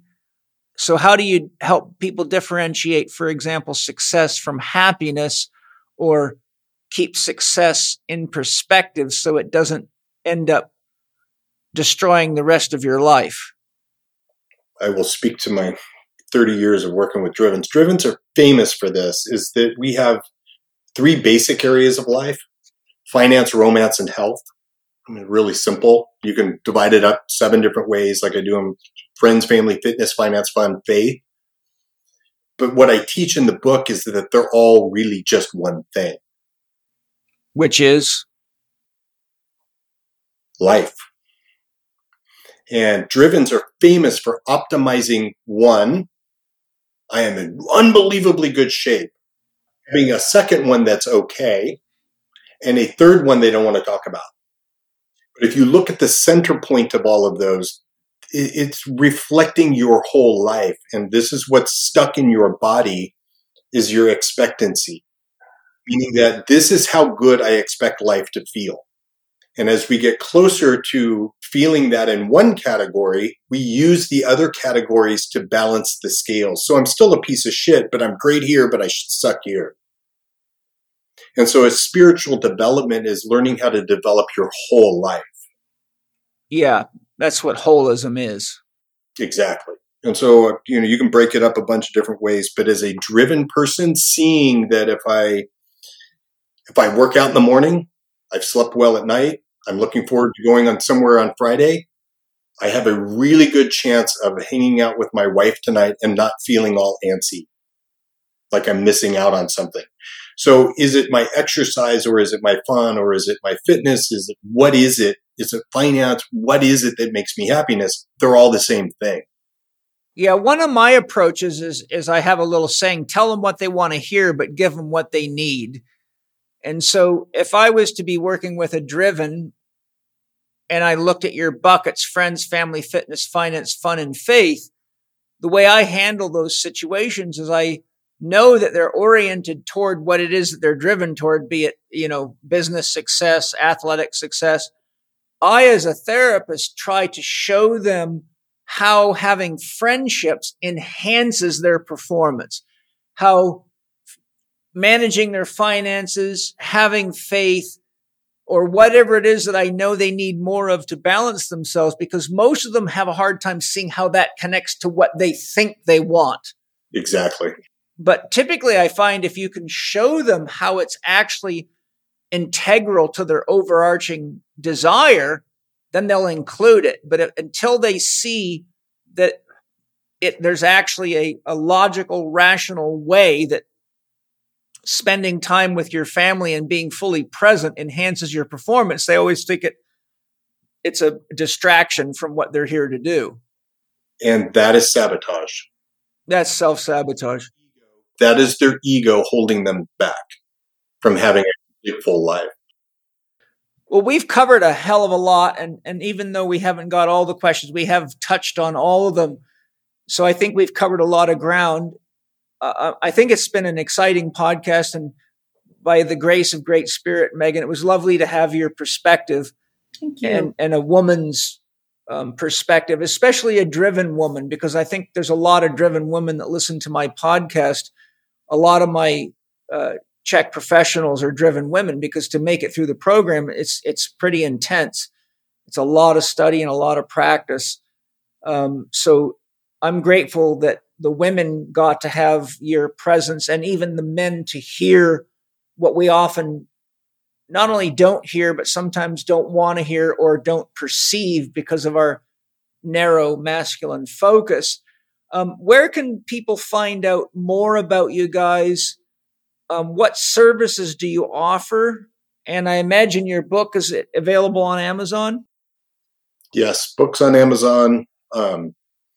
Services, I'm a therapist, and then, I work one-on-one. We do some group stuff. I do shooting meditation retreats. Megan and I do these shooting meditation retreats where it is 99% about what's going on in your inner world and 1% about guns.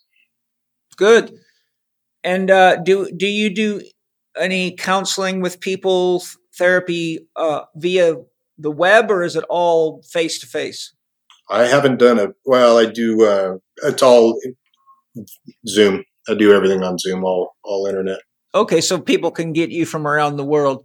Megan, do you offer any of these services or anything like that? So Doug and I do the shooting retreats with Doug, and I work one-on-one primarily with women, driven women. And then we have a couple online offerings that we're working on just to give driven people more tools and resources. So we have a meditation course that's specific to the open eye meditation that Doug teaches and teaches at the retreats. And we're also working on an office hours option, so folks can have a Zoom face-to-face opportunity once a week. Great. Well, thank you very much, both of you. And again, Doug's book is Driven, Understanding and Harnessing the Genetic Gifts Shared by Entrepreneurs, Navy SEALs, Pro Athletes, and Maybe You. It's Douglas Brockmann, Brackmann, PhD. And Paul, if I can add, we have an assessment that kind of gives you a range of 10 traits that we've identified as driven traits. And anyone can take that assessment. It takes about 5 minutes at iamdriven.com. Okay, iamdriven.com. Assess yourself and just see how much trouble you've gotten yourself into. Yes. And just for my own sake, that is a real assessment. It's not a gen lead tool like everybody might think, but I had it nationally normed and validated. The results are real. I mean, it says a lot. It's really cool. Yeah, great. All right. Well, it's been a great conversation. I will say thank you to my sponsors for all your love, support, great products, and loving me enough to sponsor the podcast. Thank you, all of you, for anything you buy from the sponsors. A little commission goes to me to help fund the podcast so I can take the time out of my schedule to find geniuses like Doug and Megan to inform you and support you in your own growth and development. And thank you to all of you. I think we all understand at this point we need to make some changes in the world. And the first place we got to start is with ourselves. Trying to change the world without changing yourself is probably a form of lunacy. But if we make ourselves better, we know for sure we left the world a little better than when we found it.